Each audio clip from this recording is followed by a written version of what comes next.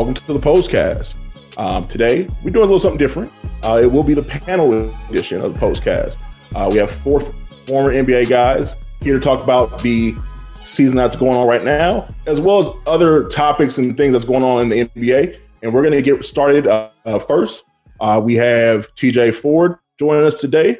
We also have Etan Thomas. We have Antoine Walker. And we got James Big Game Posey, who is the star of the show. And he's going to go ahead and lead us off.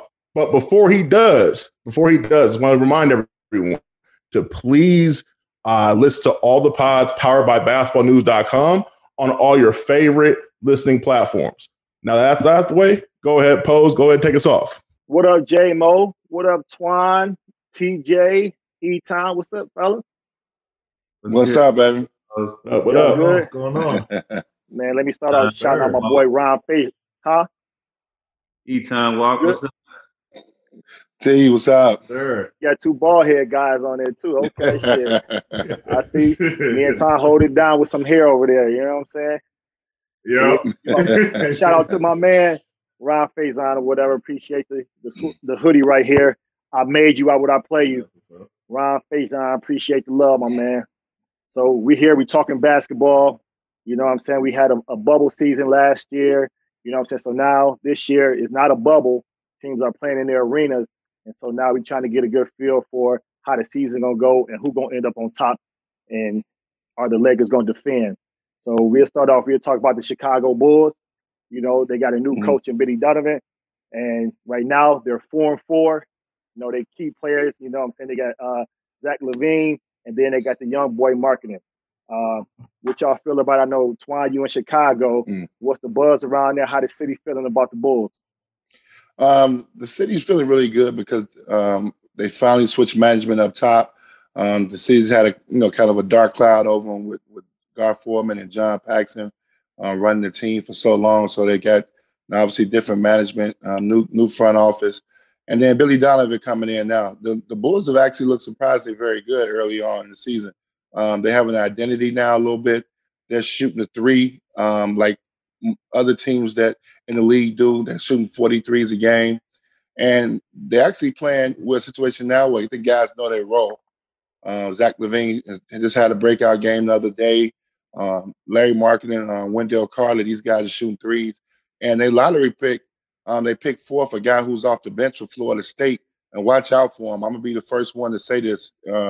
Watch out for him. He's going to be a very, very good player in this league. A lot of people don't know about him, and a lot of people raise the question their pick at number 4. But Patrick Williams is going to be really, really good. That's good. It sounds good over there. I know they got some good guards over there in with the Bulls. TJ, I know you've been peeping them. What you feel about their guard play over there with the young boy having some years under his belt? I mean, when you look at the Kobe White kid, I mean, he had success last year, as a player, and he had some big games. And then when you look at a guy who they brought in, a Billy Donovan, a guy who's proven that he can take young talent and develop that talent to another level. So I think with his college background and his success that he had in OKC, him taking that to Chicago with that young talent that they had and growing into one piece, I think you're seeing a record being, like you said, 4-4 this early on in the season.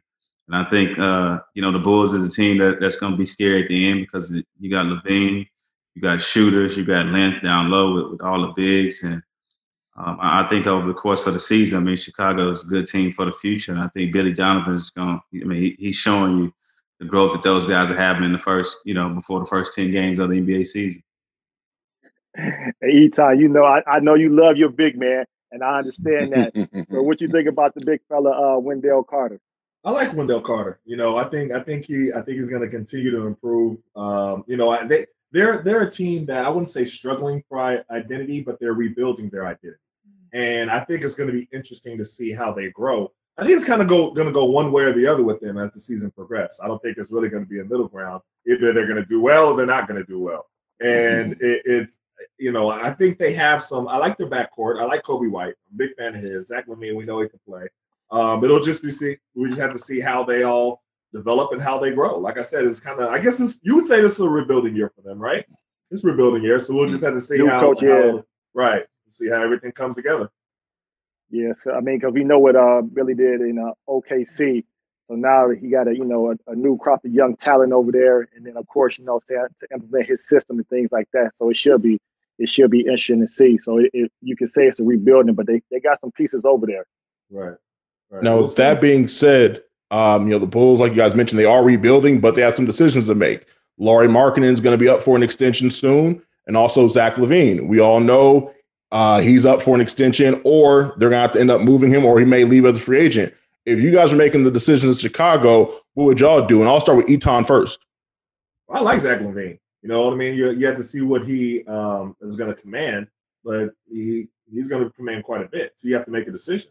So if you say you start rebuilding and you start gaining momentum and stuff like that and playing better this year, and then you lose Zach LaVine, then you're going to start all over. You know what I mean? I mean, it'll be interesting to see what they do, but that's the decision they have to make. We'll see. And I think a lot of that depends because we had that situation here with the Wizards where we weren't winning yet here, but they had to re-sign Bradley Beal. You know what I mean? So could they let him go and start all over even though they weren't winning? Or did they just sign him and then start building from there? And I think that's the situation that Chicago's going to be in. I mean, I don't know if they're going to, necessarily turn it around immediately. So they're going to have to make that decision on Zach LaVine. He's the star player, so they're going to have to pay the man. Go ahead, Twan. Well, I think living in Chicago and having seen how things have gone in the last 4 or 5 years with the Bulls, unfortunately, surprisingly, being this great city, this is not a free agency. Free agents don't come to Chicago. This is not a free agent destination where guys think about, hey, I want to go to Chicago and play. So with the Bulls, they got to be really smart, and I think you have to re-sign those guys. You can't continue to try to get into the free agent market and hope a guy comes there. Zach LaVine is probably last year he could have made the All-Star team. This is a guy that averages 22, 23 points a game. That's very difficult to find that in the league. So if you get a guy that can produce like that, and then you also got to remember Zach LaVine was a part of that Jimmy Butler trade. So you still want that to pan out. You still want people to say, hey, look, we traded for this guy, and he turns out to be a really, really good player. So you got to re-sign both of those guys. That's a no-brainer. And you got to start, like you got to start the process now of building something and get some mainstays. Unfortunately, it's just not a free agent spot. I don't know why people don't want to come to Chicago. It's a big market. It's a sports town, but a lot of free agents don't talk about coming to Chicago. Man, because it's cold, man. It's cold out there. You got to dress warm, man. Well, no, but it's still Chicago. It's still a major city. Like, why isn't Chicago a main free agent destination? It's in the middle of the country, so you can get to wherever you got to get to in a timely manner. It's a major city that has a lot of stuff to do. Why is it in a place people want to go to? It's tough. I would have to say, and I'm gonna keep it 100. I just believe that, when you think of Chicago, sometimes you think about the violence here. That's the stuff that gets publicized. A lot of guys want to avoid that. The Bulls have done a good job of bringing the Bulls into the city and rebuilding new practice facilities and making them live downtown, putting them in better places, making the situation a lot better. All that stuff matters. So I think that plays a part in it as well. And then you got to, it looks like in this day and age, I'm sure we're going to talk about this as it goes along. Everybody wants to play with their homeboy, their friend. And, we don't necessarily have those guys that are attracting other guys to come play with. Hey, now that you mentioned that too, we know the history and tradition of the Bulls, winning MJ and stuff like that. Do you think that's too much on the free agents or players there, like just to come there and got to deal with that too? Nah, that mistake over with. I think people here respect Michael. They respect the Bulls team. The Bulls have done a terrific job. A lot of those guys were still hired and around the Bulls. When you think about Scottie Pippen, Horace Grant, Kukoc, they were like ambassadors for the team. But I'm quite sure Scottie's a good friend of mine. Scottie's not working with the Bulls anymore. John Paxson took a step back. So you start to get rid of a lot of the older guys that kind of had that little halo over their head in Chicago. So you can come now and play. Chicago's starving for a new superstar and a good basketball team. Man, I think you guys are not realizing the impact of Derrick Rose and type of level and type of talent Derrick Rose was. He was on the level of LeBron James if he was right neck and neck. And I think when you make that trade and get rid of the heart of the city of Chicago, it's going to take a long time to recover from that. You don't get one of those players every so often, and he was one of those game-changing athletes and icon in some type of form and fashion. And that's not easy to come after. And we're kind of seeing that, wherever LeBron James departure, especially like in the city of Cleveland. That's a great point. I do, TJ. I think that's a great point. I think other people look at that. Other players. You was a guy. You got hurt before in your career that set you back a little bit. Derek, over for a couple years, over a span of 2.5 years, he had a couple knee injuries, and they kind of lost. They didn't want to wait in the rebuilding process. So then you get rid of Luol Deng, you get rid of Joakim Noah, you get rid of Jimmy Butler, you make rid of a 65-win team. You fire the coach. I mean, you just basically tear the whole organization up, and you have to start from scratch. So I do agree with you with that, and I think a lot of players do look at that sometimes. Antoine, think about this, Antoine. At Derrick Rose' peak, he didn't want to play with other players. That's true. So at the highest peak, when everybody would want to come to Chicago and play in Chicago, Derrick Rose was good enough to handle it by himself. Yeah, the last time, you're right, because the last time that we went to, Carmelo Anthony was on the market. Melo was here. But, Derek was not very vocal as far as, recruiting them and wanting to play. He just kind of did it behind the scenes. It wasn't like some of these guys are, in the media trying to get guys to come play with him. So, yeah, you are right about that. Derek did want to do it himself, but they had a good team. They were a team. And, unfortunately, they had to go against the King. They couldn't get past the King. It's tough when you can't get past LeBron James. LeBron, they couldn't get past him. They had some great battles. They would take LeBron in, 6-game series, but they weren't able to get past him. Definitely. Now, TJ, before we move on to the next team, what are your thoughts on the current Bulls team? I mean, they're going in a good direction. I mean, you're seeing it now. I think when you look at young talent and you compare those guys' age to the other superstar guys in the league, I don't think those guys are far off. I think we're just waiting for this torch to be passed. I mean, we'll see what happens with LeBron James, how long he can carry this streak out. And then you got to look what's going on in the East with Brooklyn now with Kevin Durant and Kyrie Irving. So I think if any of these young guys and young talent in the mix, when you look at Boston, you look at what's going on in Minnesota, you look at going on with the Cavs, Atlanta, I think it's a lot of good mix of talent where anybody can really, really take off here. And I think the Bulls are going in the right direction. And you got some good centerpieces that you can build around, and those guys prove that they can, they can get busy in the NBA for real. So I'm like, Twan, you got to re-sign those guys. All right, moving on, going to my home team, the Cleveland Cavaliers, and my former team, the Cleveland Cavaliers. Right now they're 4-3, pretty good. What I'm saying? They got the kid in College Sexton. He's been playing lights out. They also got the young boy Darius Garland. They got my man Jetty Osman. He's playing. He's stepping up big now that he's getting major minutes. Lots on his shoulder, and you can't forget the man in the middle, K Love. He's injured right now, but he's still a man in the morning. The man in the middle, and he's looking to do big things hopefully this year. So what y'all think about those Cavs? And without them making a bubble last season, are they out to prove something? I mean, they got a nice core in those guards that can hold it down on the perimeter, but like I said, they need K-Love to step up and play big as well. What y'all think about that? For me, for Cleveland, obviously I think this is a rebuilding year. You got a new coach, JB, and trying to establish his style. They gave him a short deal, so that's always a lot of pressure to know if he has to win right away as a coach. But I think you just try to establish culture. You try to establish a style. It's a new regime. I think you trade Kevin Love. I believe Kevin Love still's got some basketball left. I think he's not motivated. When you go playing for championships and be in the playoffs and the finals, and now you're in a rebuilding mode, and we all have been a part of different teams like this, it's tough to get motivated to play when you're not playing for much. And Kevin Love, I think, is too far along in his career for a rebuilding stage to go back to those Minnesota days where he was putting up huge numbers. So I think you trade him. You got a great backcourt.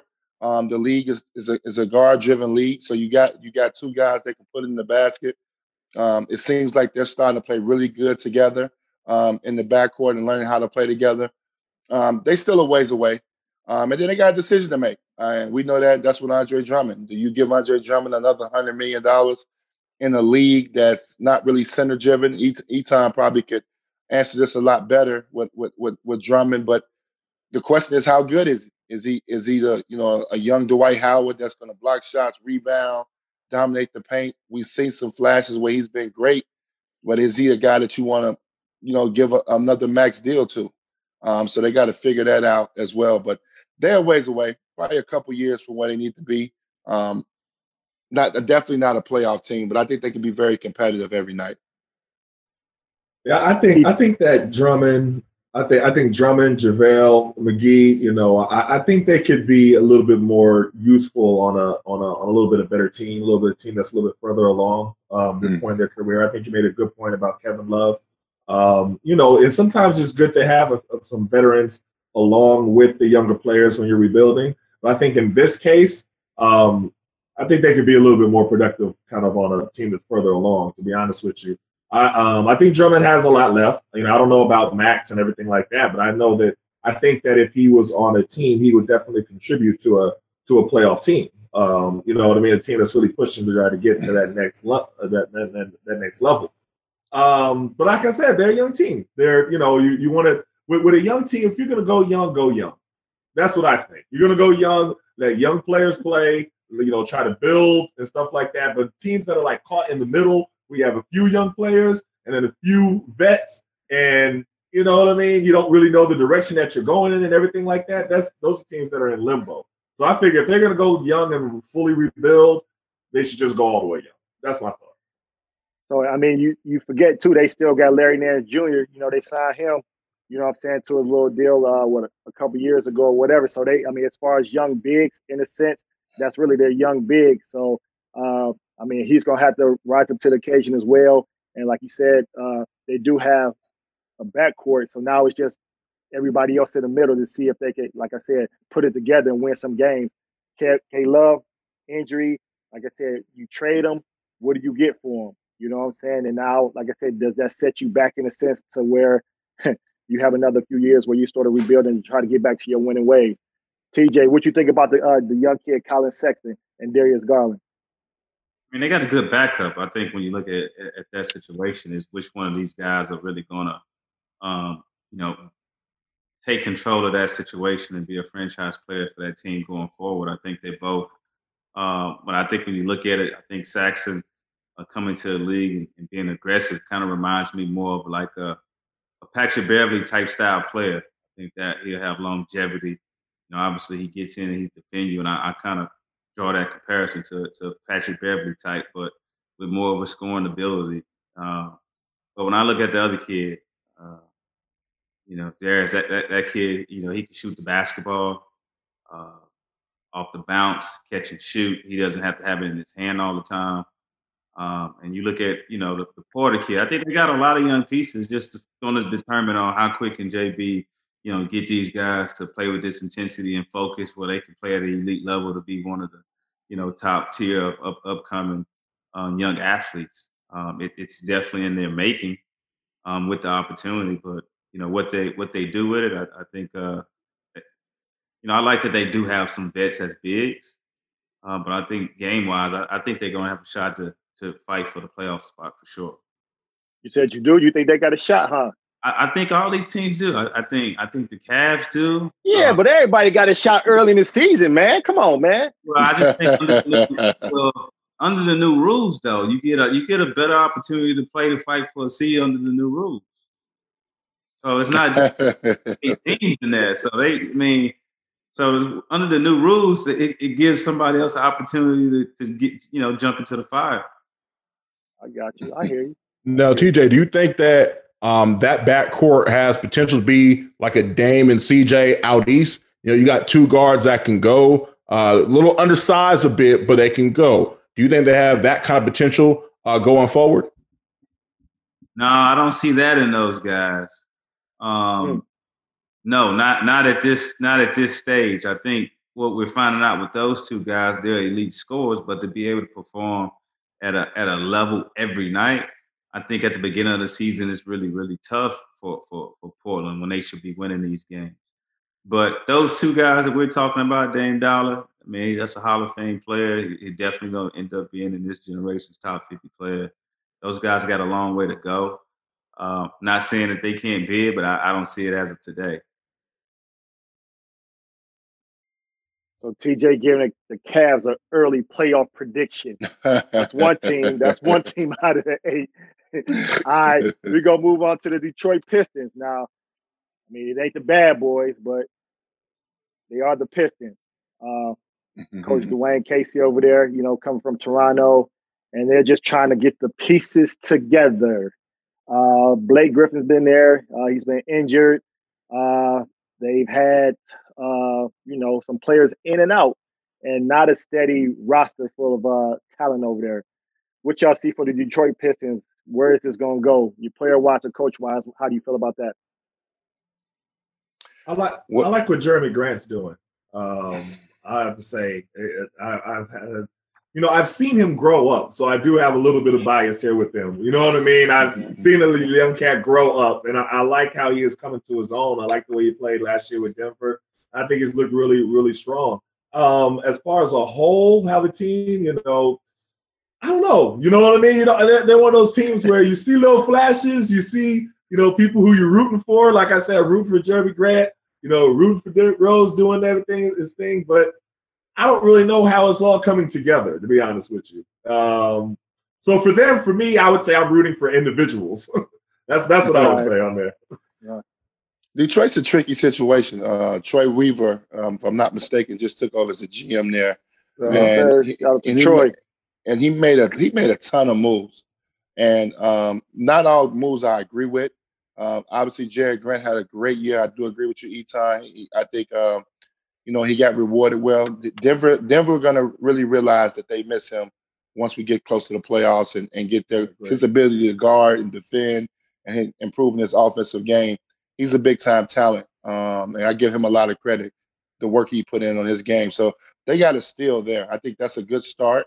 Then you look at Blake Griffin. He's probably got a hold on the organization right now. I mean, he's making big money. I think he has a couple years left on his deal. It seems like the injuries have took their toll on him. He'll probably never be the same player again. He's became a kind of a three-point shooter that demands minutes. I mean, it's tough to sit a Blake Griffin, a guy who's accomplished so much in his career. And then you got Derrick Rose coming off the bench. He's, so I think they got different personalities on that team. I don't really think they have. I think he's trying to piece together. You look at some of the other signings. I mean, Miles Plumlee. You take him from Denver as well. Jahlil Okafor. You take another guy. You take him. I mean, it seemed like he just put together a team. He wanted to put together a more quality team. I don't necessarily know if Dwayne Casey's your coach. We've never seen really Dwayne coach team that were less talent than he's had. When he inherited the Toronto Raptors team, that was a very talented team that he won 55, 60 games when. He was another guy, got caught up in the LeBron James situation, couldn't get past LeBron James. It's unfortunate for Dwayne Casey. But Detroit, I don't have them as a playoff team. I think they're ways away. I think, you got to give Troy Weaver a chance. It looks like he's willing to spend the money. These were marginal guys in the free agent market, probably besides Jerry Grant, and he went out and spent some money on them guys. Didn't like the fact he let Luke Kennard go. So it's some moves in there, being that shooting is such a premium in the NBA. So I just think he's trying to figure it out. This is his first time being a GM. He's made a lot of moves really quickly, kind of dismantle that roster. So I don't think they'll be a playoff team. I think they'll show flashes and be competitive all season long, but I don't have them doing much this year. Fair. TJ, I know you had spoken D Rose early. Now he's in, past couple of seasons been in Detroit. So the flashes of the old D Rose feels like he's in a good comfort zone and everything. What do you see from him? His leadership skills stepping up, but is it enough to help that Piston team? And I'm just happy to be able to see his strength and his willpower just pushing through all these injuries just for this game that he loves. And I think for him at this point, I think he made a run, try to win a championship and get with these guys and see what it would feel like in Cleveland. But I don't think it meshed with all those guys.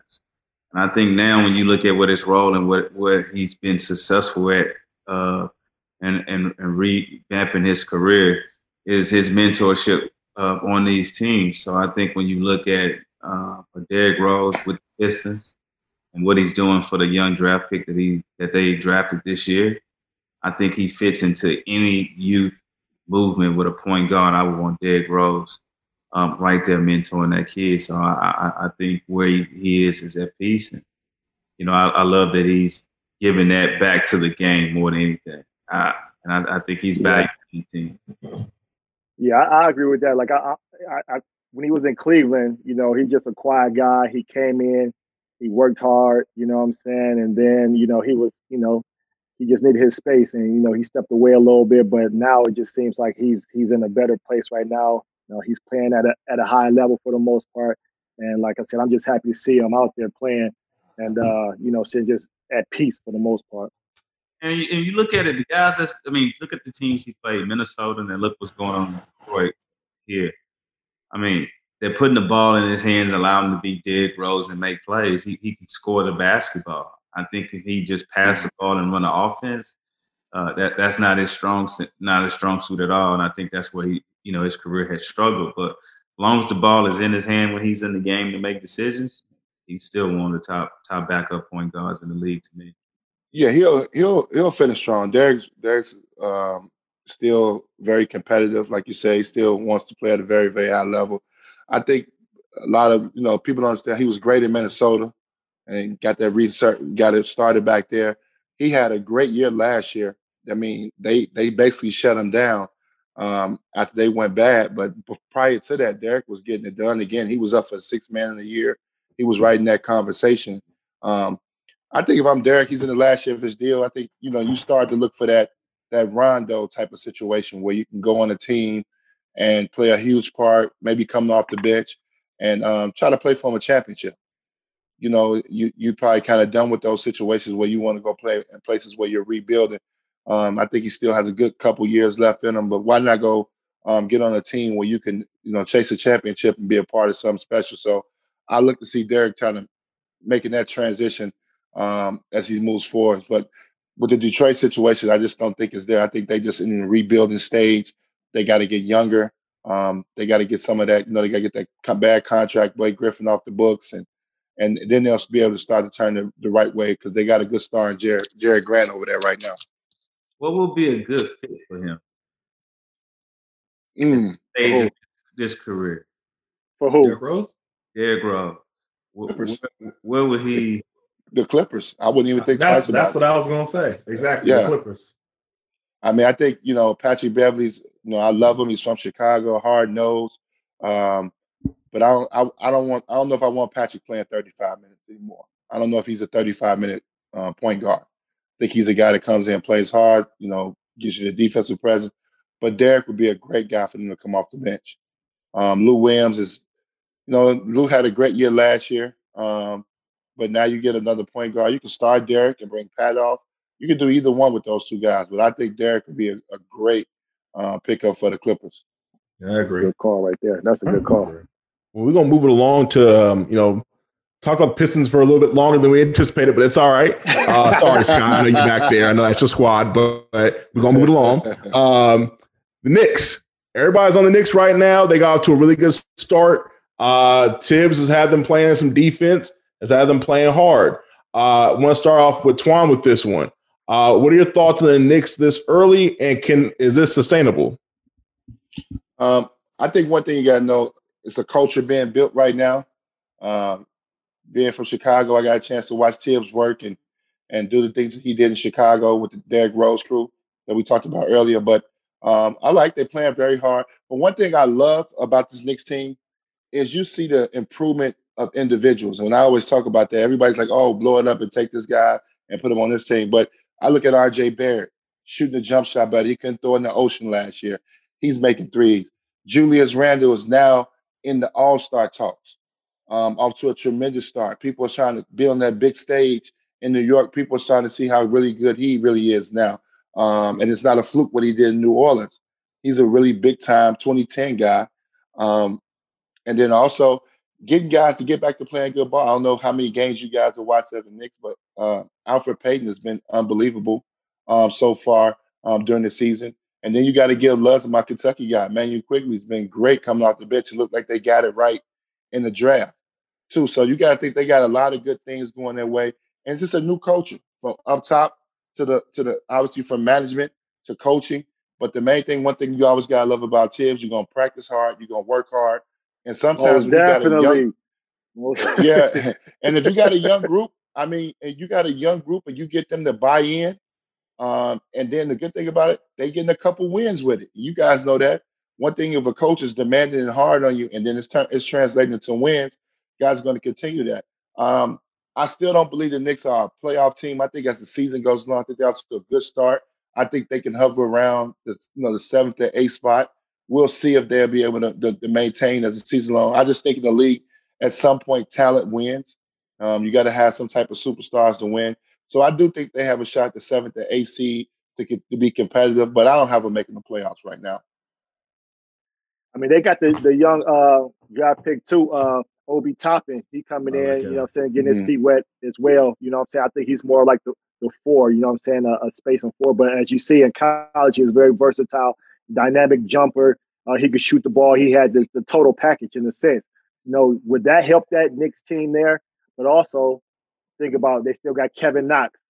Now, I think this is an important year for him too because, you know, last year was, you know, shaky for the most part, but I think this is a big year for him. So do you think between, you know what I'm saying, Obi and Kevin Knox, do you think they could, you know, get them on the winning track, at least, you know, the tail 7, 8, you know, seeds for the playoff? Because when y'all say it too, just think about it. It's not, you know, you don't have a home crowd. You're playing at the Gardens or whatever too, so it might be a comfort zone for some people where they ain't playing in front of a lot of people. So that might help some of those younger teams and younger talent, you know, make a little push or to get an energy enough just to build a roster and some wins to get to the playoffs. Well, but here's the thing with New York, you know, if you play hard, you know, they're going to respect you. And like you said, right now, you don't have the crowd effect, so you don't have to worry about that part. But with this team where they are, they're young teams that have a lot of hard workers. And this team can get respect from New York. You know what I mean? And the way that they're playing. I don't think it's necessarily if they, you know, they have to, you know, win now or you know, it's like it's terrible. I don't think that's the situation where they are right now in New York. New York just usually wants a good product where people go out there and play hard. And I like what I see on this roster so far. But like I said, I don't know if the expectations are really, you know, they have to make the playoffs or it's a failure. I don't think that's the type of situation that they're in right now. Right. Go ahead, TJ. I mean, the Knicks for me, I mean, you got good coaching, Tibbs. You know, you're gonna work his players hard, like all you guys said, but it's hard to really put a judgment on the New York Knicks until these guys are able to have fans back in the stands so we can see how these guys under that pressure. Knicks is not really, sorry, they're not on my radar right now until these guys perform in the Garden with fans back in the arena. That's when I want to see them play. Now, question, how does not having the fans in the arena, now, obviously y'all played mostly with sellout crowds and mostly packed arenas. Now, there's some arenas back in the day where, you know, it was like half full, you know, sometimes a little less than that, half than full. What's the difference between playing with a sellout crowd and a less than half filled stadium? I mean, it depends on if you're winning or not. In Orlando, with no fans, just media. Did y'all have to do that? I'll let y'all answer that question. I mean, honestly, for me, it depends on if we winning. Like if it's a good season and stuff like that. You know, if y'all not having a good season, stuff ain't going right. You know, the fans ain't helping you. You know what I mean? The fans make it worse sometimes. To be honest with you, so they come to see the other team anyway. Oh man, I've been through that. You know what I'm saying? I've been through that. And we probably all have been through that one. Yeah. So it all depends. But I think now what you're seeing with guys, they're adjusting to not having fans. I mean, they spent the year in the bubble. They know that they have to create their own energy on the bench. You see all the different teams kind of saying the similar things. So, you know, it's almost like the new norm. And it's just what it's going to have to be this year. You know, so I think people are all adjusted to that for the most part. That's what I think. I mean, it does make a difference. We all know that, having fans and not fans. But one thing I got to give these guys credit for from the bubble to this point is the quality of basketball has been great. You know what I love seeing? I don't know if you guys do. I love to see the support of the bench, just watching those guys root each other on and creating their own energy. It's great. It just makes guys focus in. You know, as a basketball player, we all know how hard it is to stay focused through a long season. And with the setup right now, you just really focus on your job, man. You know, you kind of, you know, with the COVID protocols that's going on, I'm not sure of all the rules and everything that's going on, but I'm pretty sure you can't have any nightlife. You got to basically go home, play the game, and be around your immediate family. It's all about hooping. And we're seeing that. Actually seeing some quality basketball for no fans and for the pandemic that we're going through. So I do want to give all the guys credit for being, you know, putting together a great show because they're doing a good job of it. Man, Antoine, we was probably struggled, man, down in Miami. Talk about the little pandemic, these protocols, boy. We would have been stuck in the crib. I know, right? It'd have been tough. South Beach would have been calling, baby. Now, what would have been the adjustments? What would have been said if they would have said, "Hey, you know what? Can't go out, can't club." What would have been the? Because there would have been some of y'all would have found something to do. You're gonna move it to your house, man. You're gonna figure it out. You know what I mean? If you needed that if you needed that. You know, and I think it's tough sometimes. I bet you right now, I mean, like I said, I don't know the protocol of what everything that these guys have got to do right now, but I mean, I'm pretty sure it's pretty strict. I think you got to probably stay around the same kind of core people that's around you on an everyday basis. I'm not sure you're allowed to bring a lot of different people around you with the testing that they're doing every day. So, I mean, it's a challenge. You got to give them guys credit. You know, you look at Durant right now, not have to miss 4 games. We're going to probably see this throughout. And one thing we got to touch on that people got to understand is that the second half of the season schedule hasn't even been done yet. They're doing that right now. So they need to figure out how this first half is going to work. And I don't know if you guys peeped it, but y'all see everybody's playing each other twice. I mean, the league has done a good job of like cut down travel, you know, cut some things out, you know, making guys play each other back-to-backs and, you know, figuring this thing out as it goes along. So Adam Silver's doing a terrific job of doing that as well. So it would be tough, but they make an adjustment. Everybody's doing it on the fly. You know, I like the fact that, you know, besides little James Harden incident, I'm sure we're going to get on, it ain't been a lot of wild things that's went on with the players. So I'm happy about that for our league. All right, moving on from there, we got the Orlando Magic. Go ahead. No, go ahead. Oh, no, go ahead. No, I was going to say, before we move on to our next team, since the Magic are one of the most recent expansion teams out of all the teams in the league, I want to get everybody's thoughts on expansion. I kind of want to start with Etan, just the thoughts of the expansion talk, of them adding 2 teams and doing some reconfiguration with the divisions and whatnot. Just want to get everybody's thoughts on it, but I want to start with Etan. Well, I would imagine that Seattle has to be one of the teams. I mean, if they do expansion and don't do Seattle, that'll be so messed up. They gotta give Seattle back their team for one. And I imagine Vegas would probably be the other. I know some different names have been played, but it only makes sense. I mean, the league lost a lot of money in the bubble season. I have to give Adam Silver, you know, his kudos for having the safest possible situation for athletes. And I say that because when you look at other sports, I thought MLB was an absolute nightmare. You know, baseball was terrible. I thought their system was horrible. Sure. You know, right. I thought the NHL did a good system when they went to Canada, and then their protocols and stuff like that. It works. I think the NCAA is awful. I don't want to go down that road, but so I have to say that that Adam Silver is doing a good job. So moving forward, you know, having the expansion as a possibility. Now, is that going to be long term? Is that going to dilute how it's going to work? Because I remember, I mean, doing 2 teams at once, I don't even know how that's going to work. You know what I mean? But, you know, I understand it from a business standpoint. And, you know, I think they'll work it out. For me, I mean, I'm going to be honest with you, man. I think it'll be great. I look at it from, and I'm not one of those guys, but I look at it from like, you got more jobs for black, you know what I mean, for black guys. You got more opportunities. We're going to have opportunities, you know, to, you know, add another, you know, 34 players in the league. You know, most teams are keeping 17 with the 2-way players. You got an opportunity to do that. Maybe some depending on what city. Seattle's a great sports town. Obviously, Seattle will be great. Vegas, this jury's still out.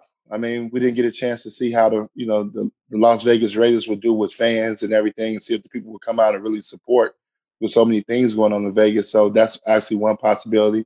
You never know. You see Toronto's playing in Tampa, so they're getting a good feel, and Tampa now to see if the NBA team would like it down there. But I love it. I just look at it as 34 new jobs. For a league that's basically African American, so you get that situation, and I think it'd be great for the league. The league's in a good spot, So I don't see nothing wrong with it. I think obviously the cities are important. You don't want to put them in dead cities, and where there's just no fan support at all. But if you go into Seattle, maybe a Vegas, like I said, they're trying to Tampa Bay, maybe a Louisville that don't have a sports team. That's kind of a big city. They got a great arena down there. That's an NBA arena that the team is playing in. So you can think about some places like that to have another team. So do you move teams, or you pretty much just build up a team? You start from scratch. Yeah, you start from scratch. You start from scratch. I think that it's good enough. I think it's enough basketball talent. You guys know this. It's enough basketball talent out here that we can get 34 other good pros out of here that can play. Yeah, but when you talk about the small market teams, and that's been an issue for the most part in the talk. So that's what I said. So do you leave those teams and you just add, or do you move those teams and just relocate them? So that's what basically what I'm asking. You go to a place like Kentucky, I don't think they're small. I think that the arena that the Louisville play in is 20,000, and then Kentucky, which is an hour away, playing in front of 23,000. So those are big venues that that sell out. Obviously, it's college, but they sell out. So they can get behind they'll get behind an NBA team.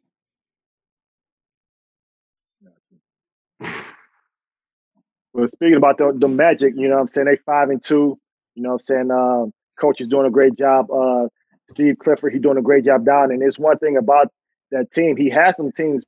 I mean, they play well, but they're just missing something that they can never, I guess, just turn the corner for the most part.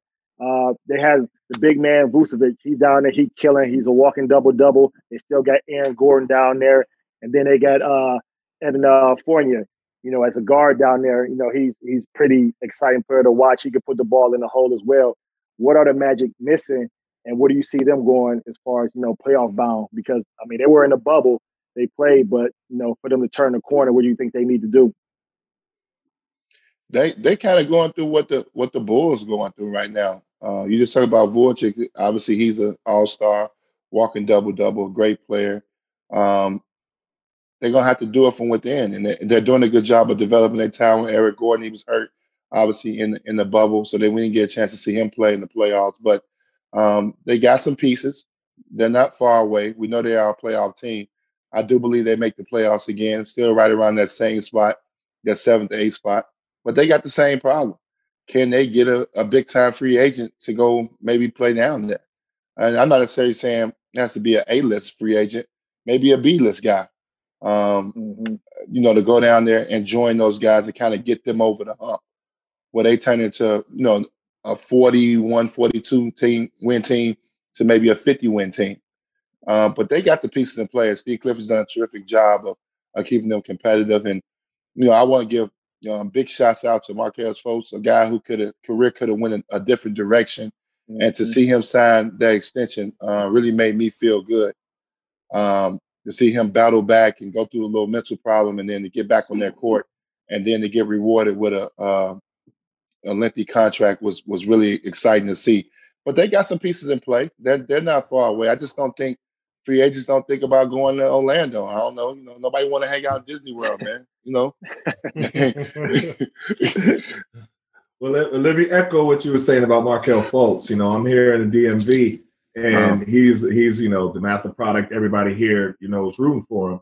And he really had a tough time that first year. I still don't even understand everything that happened with his shot and when they was doing everything in Philly and everything like that. But he's been doing great, and everybody's happy to see how well he's doing. He's another one where you get certain situations where you're just rooting for the player to do well. No, you know what I mean? It's not necessarily about the team doing well or if they make the playoffs.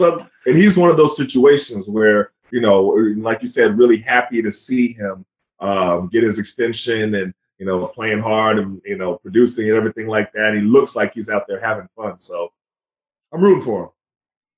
You got a piece that you can build around him. And now when you look at want to tell folks, I mean, you got to realize the fact that it's a lot of teams that did not feel like this kid could even be an NBA basketball player. So you got to give a lot of credit to, Orlando management for taking the time out and just being patient with him. And look what he's doing. I mean, he's one of the up-and-coming top-tier point guards, and he's killing it this season.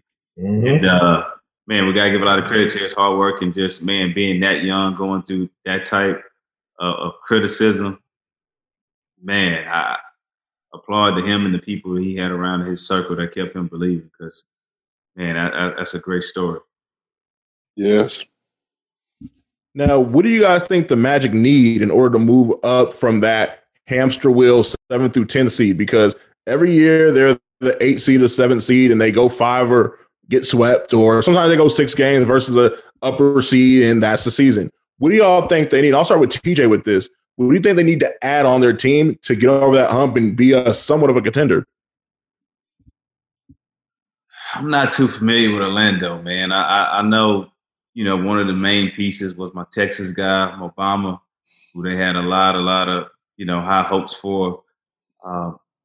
Hasn't really panned out to be that defensive force like a Tyson Chandler, like these athletic bigs of DeAndre Jordans. I mean, right now, I think that was a draft pick that just haven't panned out in their favor yet. I mean, they still got Aaron Gordon too, so it's like, when is he gonna really step up and accept that challenge too, to be that, to be that dominant? You know what I'm saying? I guess the power forward position in itself. But I think a lot is riding on him, and like maybe that's what is he though? Like what position? Like what's the right? So you thinking he probably 3-4 force, whatever. You feel he might have an advantage, but then he don't have the advantage. So it's sort of like I said, that's that iffy position for that team to turn a corner for me that I see. But I mean, they figure it out. They got to put it together. Yeah, I think they right there. To actually try to pinpoint and say what guy they need. I think they do need another guy. I don't think they need a superstar. But they may need to leverage a little. They may need to leverage a little of that future. And what I mean by that, maybe not necessarily giving up pieces on their team, but maybe a draft pick or 2 down the line. They don't need to draft. They're a young team already. You don't need to draft. Maybe give up, one of your first round picks for the next couple years and see if you can get a young star in there that can help you out and get you over that hump.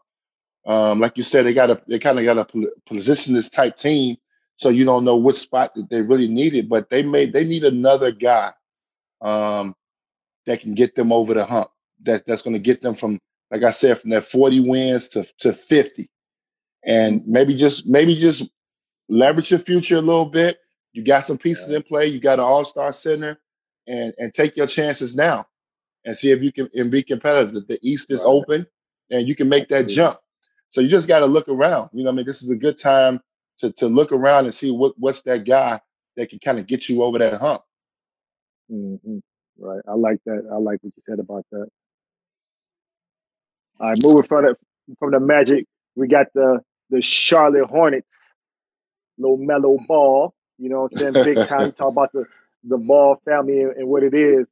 Big baller brand, whatever it may be, but they down in Charlotte. They 2-5 right now.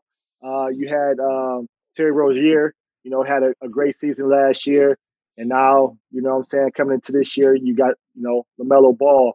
It's getting all the hype and everything.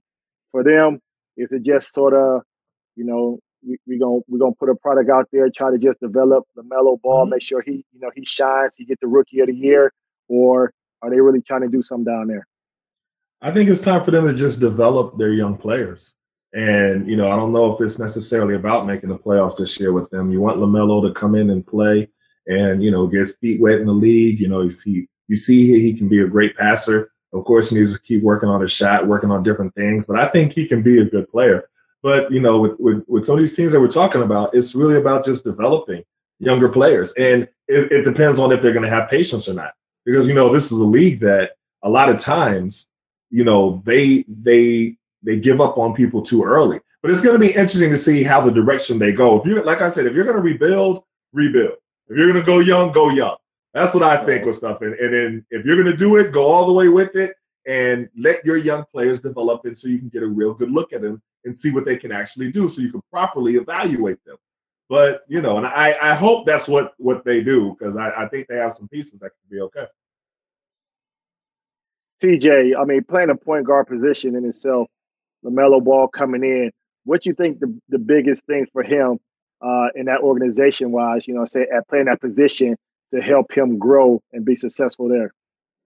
I mean, you got his size. If you look at his size as a point guard, if you look at his passing ability, he can think the play ahead. I think as he get familiar with the speed of the game, and also just the physicality. I think when you look at the Charlotte Hornets, for me, they're exciting. They play hard. They're going to make some mistakes. They just got a lot of undersized type tweener players. I think if they just had another big at the power forward center spot to give them some type of scoring, I think that would kind of change their record. But I agree with Etan. I think just develop this young talent and see which of these kids that you can keep. If you look at, Graham that they have, he's pretty much taking a spot of Malik Monk. A guy who hasn't been the guy that followed the script and keeping himself out of harm's way.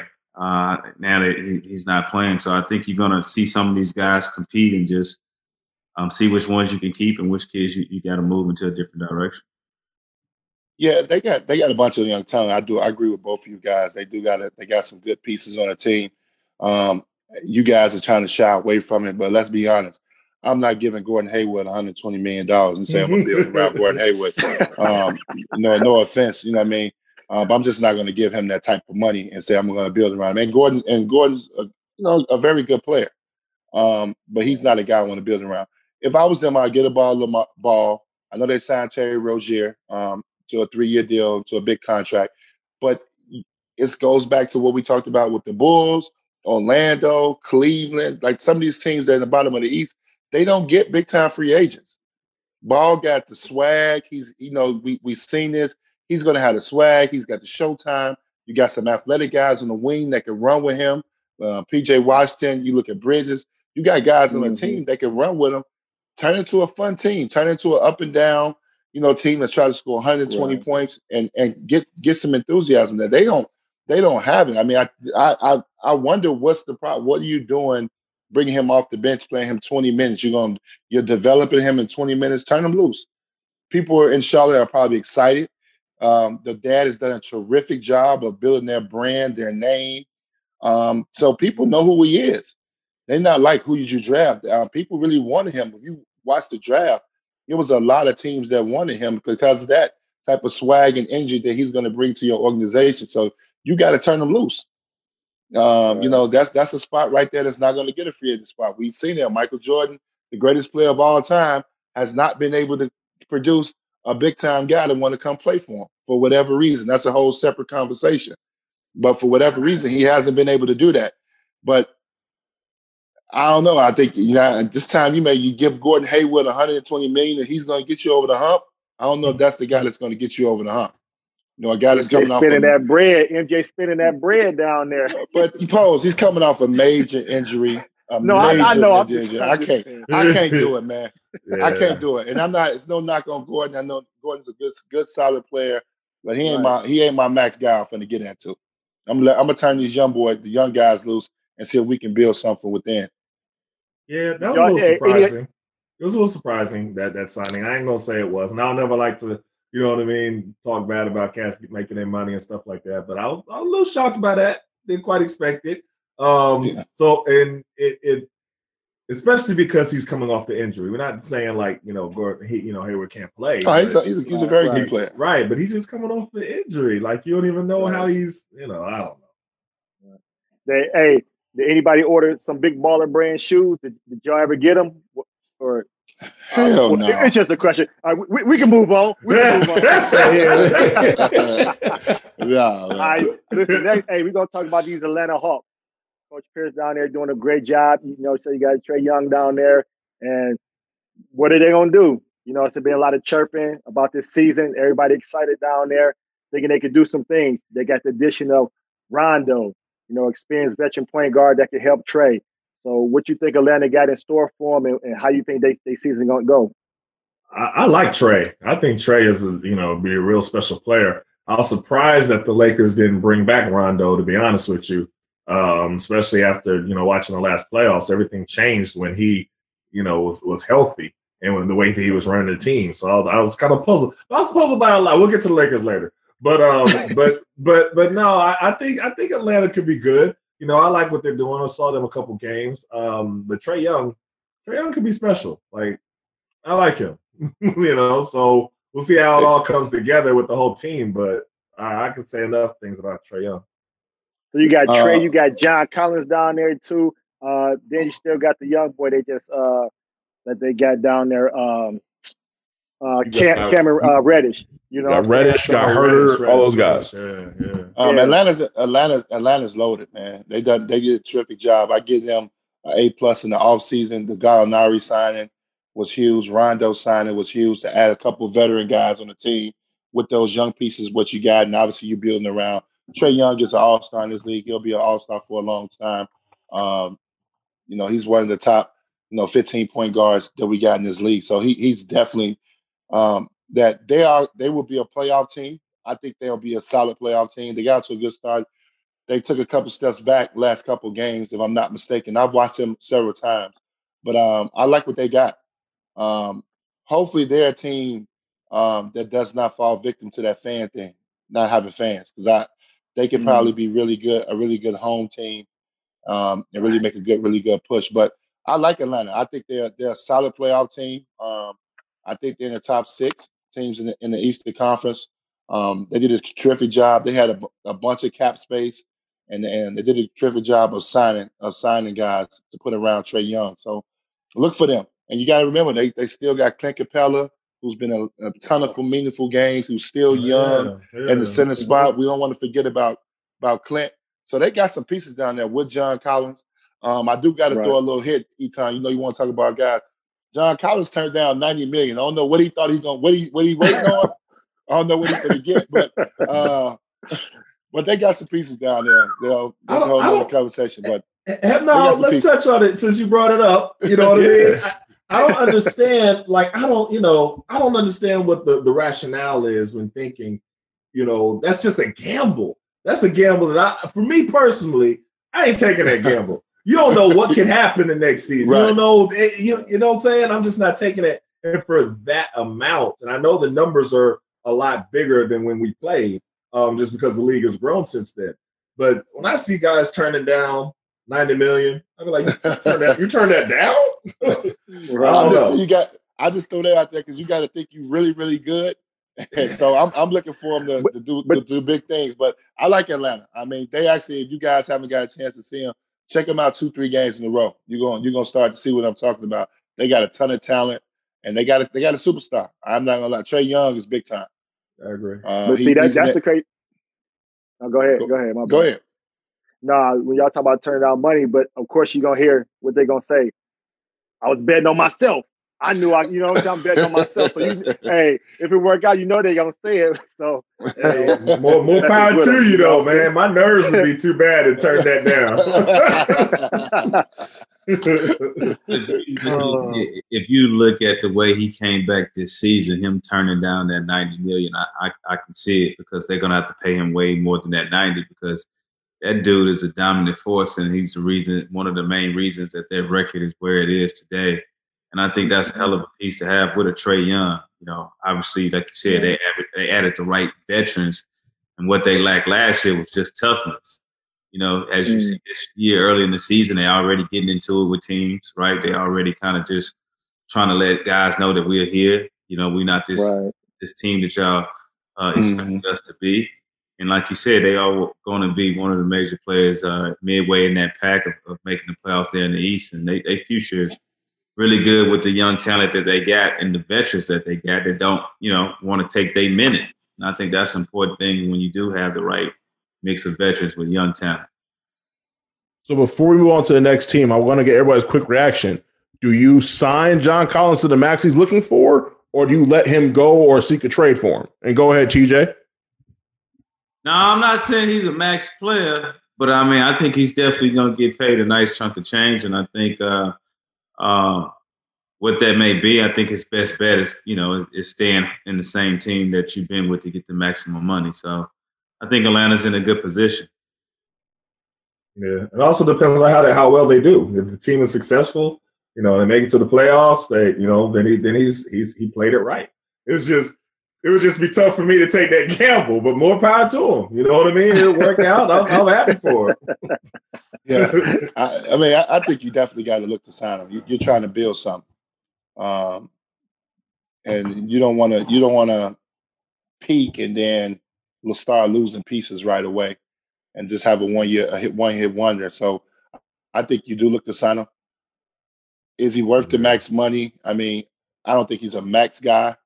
But I'm pretty sure you guys are on the same as me. It's not a lot of max guys in the league, but a lot of guys do get the max. But I think it's going to be a situation where if they have success and they're able to get in the playoffs and make a little noise in the playoffs, he'll be more willing to come back and understand that he's going to have to shed a wealth a little bit to get it done. Not much, but I think he'll be able to get over that 90, a little bit over that 90, because he is also a good start, like TJ said. He's playing really good right now. If you believe you're going to be a 10-year NBA player, you will make over $100 million easy, whether you're a superstar, a role player, or the 10th man on the bench. Yeah, now. Yeah. That's now. Yeah, it's just different. League is different. It's kind of different turning down that kind of money when at the age they are. Yeah, that's true. Yeah. But that's now. So, but I'm still with Etan. It's hard when that 90 looking at you in your face. It's hard. Yeah, I'm taking. I mean, just because you don't know, you know what I mean? Like you have a less than that. So I'm saying you have a situation like Boogie Cousins or what happened, or like, you know what I mean? Right. So different situations happen, injuries happen. That's the perfect example. That's a great example right there. Man, all right, moving on. Yeah. Now we gotta talk about that team up in the district, the Washington Wizards over there. Etan, I know you seen everything firsthand over there. You're hearing all the noise in the city. What's going on over there? What they gonna do now? I know y'all. You got Bill, big money Bill over there. He always doing this thing. So right now, yeah. Hold up, y'all 2-5 right now. Y'all 2-5 right now. But go ahead. I don't know. Bill's gonna be Bill. So Bill is straight. They're just, yeah. They had a good win against Brooklyn. Yeah. Had a good win against Brooklyn. I was watching that game. They played well. Right now is Westbrook. They're adjusting to Westbrook, and Westbrook is playing well. He's playing like Westbrook, but now it's just the conversation is just they're still trying to get over losing John Wall. And, I mean, they're playing well. It just depends on because, it's interesting when you watch the games, they look for somebody to blame if stuff don't go right. So for a while, they're trying to blame Thomas Bryant. Thomas Bryant's been playing solid. And I'm always take up for the big men, as y'all know. But Thomas Bryant's been playing solid. But you know what I mean? He's been doing what he's supposed to do. You know what I mean? They always got to point the finger at the big man. Like it's the big man's fault. Thomas Bryant's in there to rebound, block shots, play physical, score when he get the ball, and that's what he do. But I think that with the Wizards, they should be a playoff team, and they're going to play hard, but they're also going to have situations and times where it's not going to be quite. It's going to be looking like they're still trying to get to know each other, and you'll just see where playing with Westbrook, you got to be in rhythm with him. And sometimes what you've seen like when he goes fast, you have to go fast. You know what I mean? When he's backing it up, you got to be able, and it's that calculation that sometimes you see them off sometimes. But I think they're going to go through that, and they're exciting to watch. They're going to play well, but it's just interesting because it's a lot different. And people are still scratching their heads about the John Wall thing. And that's just going to be there for a while. Because people were ready to see John Wall come back. We were waiting for 2-3 years. You know what I mean? Everybody here in DC was waiting for 2-3 years while he was hurt. And so before you got to see the backcourt of him and Bradley Beal, they traded him. So that's going to just be the talk for a while. But, winning cures everything. Now, Etan, what was the situation with John Wall in DC? A lot of people have a lot of great things to say about him. He did a lot for the community. And like you mentioned, everyone wanted to see him with Beal and try to see what they can do with that group again. What are people saying in the city? Because it seems like that tandem never got to where it could have gone. But at the same time, they never had that second or third chance with that deal. What are people saying? I mean, like I said, people were ready to see him get back on the court, and he was loved here in DC. Like cats loved him. Cats, loved how hard he played. Everything. They just wanted to see him back on the court, and it was tough. It was a tough situation because I didn't think that they were going to trade him. I don't think anybody really thought here in DC that they were going to trade him, even when he said he wanted to be traded. Sometimes guys are mad. They hear their names kind of mentioned in trade talks, and they be like, all right, then you can just trade me. And they be like, all right, you'll be all right. I think that's what everybody kind of thought here in DC. And then, when the Wizards were like, okay, we're not going to trade him. But we've seen that happen before where they put out the statement, we're not going to trade you, and then they trade you like shortly after. So it was just a weird situation, to be honest with you. But you have to move on. That's all it is. That's the business. And so people are embracing Russell Westbrook, how he plays, and everything like that. They just want to see, they want to see wins, but it's going to take a little while, I think. I think you're going to see some good games and some not so good games. I think that's a fair assessment if you watch them. I think with Westbrook getting traded there late and obviously not really having a real training camp and guys getting a chance to be around each other and hoop and play in the summertime, and you guys know how it is. You kind of build, try to, work together and figure it out. They should be a playoff team. I'm a huge Westbrook fan, so I'm a little biased. And when I comment and talk about Westbrook, I believe that he's an alpha male. I believe he can get you to the playoffs. Now, whether or not they make any noise in the playoffs, I don't know if that roster is good enough to do that. But you got to look at the OKC situation. I mean, he got to the playoffs without Kevin Durant, without Paul George. He got there on his own. So he's capable of carrying a team. And you got another superstar on the side of you in Bradley Beal. I think they got to figure it out, Bradley and Westbrook, because I watched that same game in Brooklyn that you're talking about, and I just felt like it was good, but it was a little off. Like who's going to go, who's not going to go when it was late in the game. So they got to figure that out and build that mutual respect around each other. But to me, when you put together two guys like that, it got to be playoffs. I mean, Westbrook arguably is a top 15 player in the league, depending on where you want to rate him. Bradley Beal could be considered a top 20 player in the league. You're supposed to win games. And I do think it's going to take them a while, but I do think they're going to make the playoffs. I don't know how much noise they can make, but I'm thinking a playoff team. It's unfortunate that, John Wall didn't get an opportunity to finish his career there, but we've seen this with a lot of guys that it just don't work. And guys get to talking. It's a different league now. Guys get to talking too much and not let their agents talk, and they start talking themselves. And you kind of force these situations. So, I think Westbrook is still in his prime. He's still got like 3 years left at big money. So, I mean, right. you want to continue and maybe add a piece or two. Maybe around them, somebody, a veteran guy that can help them out too as well. But I think they're a playoff team.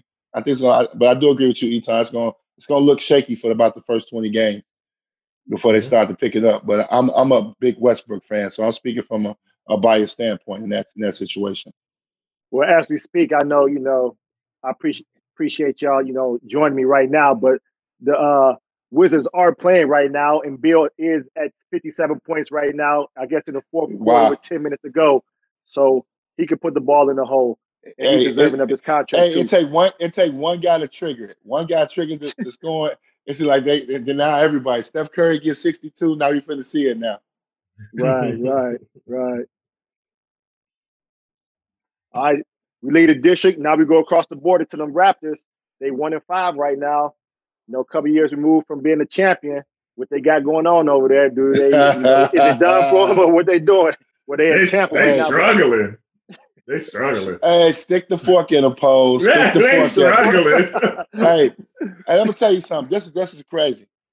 The Raptors. This is that thing where you see why they wanted to do everything for Kawhi Leonard, and get him back on that team. We saw Pascal Siakam have unbelievable year. Worked really hard, develop his game. You know what I mean? I think he's a good worker, a hard worker, but he's not a 25-point night guy. He's not he's probably not a consistent all-star in his league. He's probably where he's at right now, 16, 17, 7 rebounds, 7, 8 rebounds. And I think they thought that he was going to be that guy. But it's easy to be that other guy when you got all the attention on Kawhi Leonard. Of course. You know what I mean? So, and now when you get put in that light, that ain't for everybody. Everybody can't handle that. And Toronto, let's be honest, they made a huge mistake. When you don't sign back Serge Ibaka and you don't bring back Marc Gasol, this is what happens. Y'all got to understand, that team had those two guys last year on it. They don't bring neither one of those guys back. Fred obviously deserved the contract that he got. He's been terrific there. Kyle Lowry's probably towards the end of his career. We don't know how many more years he's got left in him. They're on the down end. They had a good run. Bumped into the Cleveland Cavaliers for a couple years, was able to get over that hump once LeBron left, and Kawhi was able to get you over the hump and get you a chip. But it's time to retool there. They're gonna have to redo it there. Start looking at that roster again. With Pascal Siakam and probably Fred VanVleet being the two guys that you keep, but you're gonna have to start putting some other pieces around them. I think it's over with for them. And they got the hardest team too. I feel bad for them. I think obviously they can't be at home. They had to move to Tampa and change their whole surroundings and all that too. So that could play a part too.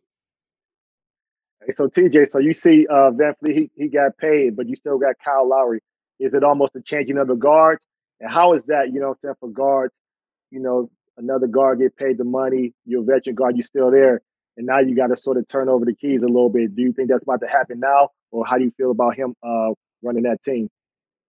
I think so. I've been part of that when you got two guards making a bunch of money. You guys, somebody wants to be a starter. Obviously, if Kyle Lowry is healthy, Van is going to still have to come off the bench and play that role. Obviously, I think, with losing all your veteran players, not locking Kyle Lowry up for your entire future, it's pretty much, I'm like Antoine, I think it's writing on the wall that this could be a trade situation for him at some point, or when he finished the season, if I'm not mistaken, I think he's free to move around. Obviously, the young talent has to develop. They haven't been able to take that extra push, like Antoine said, of being a consistent player. But I think you also give them that opportunity now. But if I'm a Kyle Lowry, I think Kyle Lowry would be a better fit for the Clippers. I think the Clippers need to win a championship if they can't get there without the team that they have now. That's a good point. I think he would be nice on the Clippers. He's in the last year of his deal. The Lakers, because Dennis turned that money down. So he probably understand the writings on the wall where they're not going to be playing for championships anymore. So I can see that move happening. But Toronto's going to have to blow it up. And I know the season's still early, but I'm looking at the teams in the East, the Atlanta Hawks, the Orlando Magic, some of these teams that are getting a lot better. And Toronto's kind of taking that step back. And when you don't sign your veteran guys back, Serge and Marc Gasol, and it's not like they signed for huge money in the market. That means that TJ, like you said, they want to start to see some of that young talent they got behind those guys play. So they understand it's going to be a rebuilding stage for the Raptors. So I don't have the Raptors doing much this year. I know those guys got a lot of pride because they've had a lot of success over last couple of years, but I don't have them doing much. And maybe not. I don't even have them making the playoffs. They're not on my playoffs, my top 8 in the Eastern Conference. Now, do y'all think part of their struggles are because they don't have that home field advantage anymore? Because getting in Toronto, you got to go through customs. A lot of people like to enjoy Toronto a little bit more than other cities. Do you think that's part of the reason why that they are getting off to a slow start? Because Tampa is just Tampa, and with the Rona going on, it's just a regular city. Go ahead, Twan. Start with you. Do you think it's just a coincidence that they're 1-5 because they're in a regular city, or do you think it's the actual team building? Well, they got great home court advantage. I mean, so you definitely that's a great place to play. We all played there. It's a great city, low key, one of the top cities in the NBA. So it could play a big part. And that Tampa is not a basketball city, obviously, and guys had to move their families. You don't know how happy they were about that. The adjustments that they had to make as a team and organization could play a part in that. So we got to put all that in perspective, and you don't want to give them built-in excuses. But that's tough on anybody. That's tough on any player to have to go through that and make those type of adjustments. And I just think when you look at their talent and look where they're at on the court, I just think they just took a couple steps back. I just think those guys were very valuable for their team. They were veteran guys that knew how to win. When you remove them from the equation, and then Pascal Siakam, who's a very, very good player, is not an A-list superstar. You're gonna have some drawback where you're not going to be as good as you thought you were. So it may be time for him to blow it up a little bit. I wouldn't be, like TJ said, I wouldn't be surprised you get halfway through the season and Kyle Lowry's looking to move on somewhere. You get off that, his last year's deal, you get to move him somewhere and you start to rebuild a little bit. I can't give him the out. I don't think they've been doing no better if they was in Toronto. To be honest with you. I don't. Yeah, I just say that. The roster's different now. Yeah, the roster's different. I agree with you. Yeah, the roster's different. All right, moving on. We're going to our neck of the woods, TJ. We're gonna deal with them Pacers. They 5-2. They 5-2. You got Oladipo over there. People don't know what he's gonna do.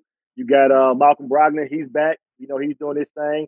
And also you got some bonus that's been playing big for him. Playoff team. Do they sustain this record right now? What y'all see? Of course, they're a playoff team. They have the talent. They have the pieces. I think it's not about them getting to the playoffs. I think it's about, will these guys perform at a high level when they get to the playoffs and get to the next level? When you look at the talent, I think they're at that age where, they should be able to get over the hump into that next stage as possibly the Eastern Conference Finals. Can they achieve that? It's still up in the air. But it's not a doubt in my mind that they are a playoff team. They got good pieces. I think will they toughness and will they be able to get it done in the playoffs? But it's crazy. I mean, they're 5-2, and then they fired Nate McMillan as well. You know what I'm saying? That was a big reason. You talk about their toughness the past few years. They wasn't able to turn the corner with him, but right now they got a great start. They got a new coach and everything like that. Etan, Sabonis. I mean, not your traditional big, but he's out there. He's handling the ball more, being a playmaker in itself. How do you feel about that and what you see for him going forward? I like him. I mean, he's been solid since he got into the league, so I don't have anything bad to say about him at all. I was impressed with him in college. I was a bit impressed with him all around. It was interesting to me that they fired Nate McMillan, though. I didn't quite understand that one. I thought that they built their identity. I don't know if some of the players were, that sometimes certain fires I don't quite understand.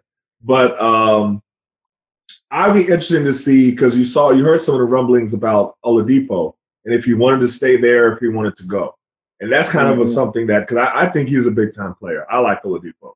And, I'd be interested to see their chemistry long term or what happens with him. But as a whole, I think they're a solid program. Yeah, the Pacers are definitely a solid 4 or 5 seed in the Eastern Conference. They're very, very good.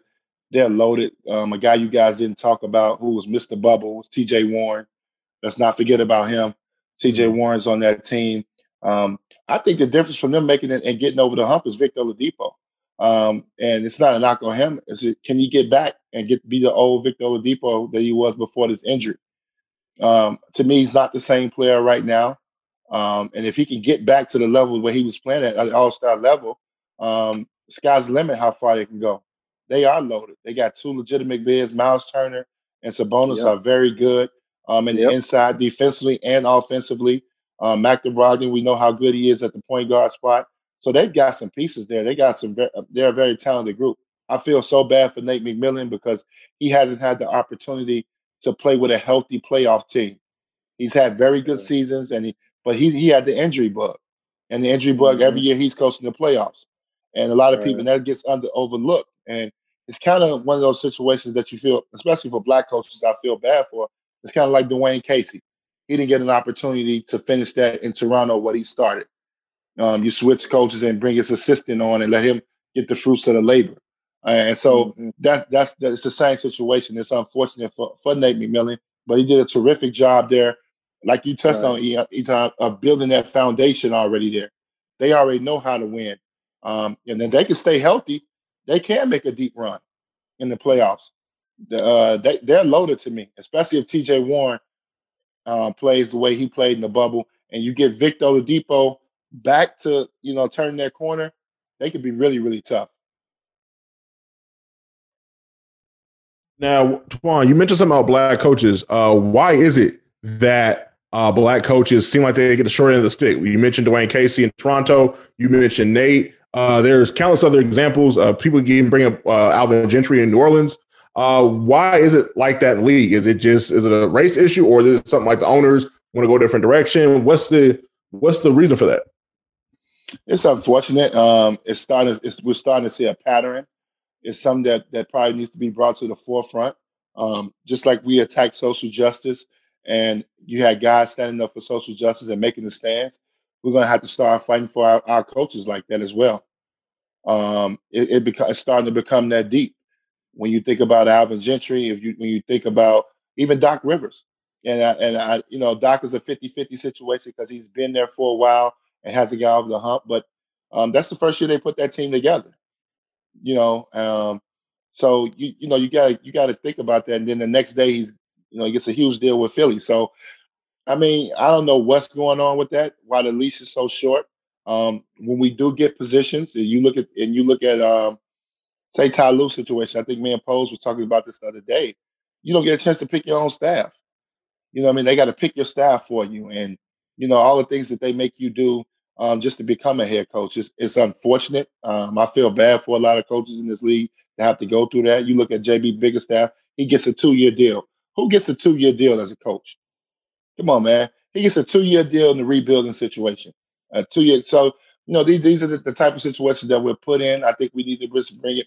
We need to bring more attention to it as players. I don't necessarily know if the players are internally not fighting for these coaches, but we got to do something as a league and start bringing it and highlighting that a little bit better. Those are some good points. When I asked a lot of coaches, I like how you came in there.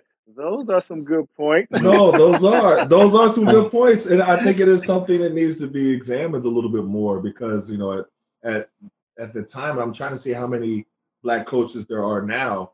Where are we at? 7? Is it 7 out of 30? Yeah, we're definitely low.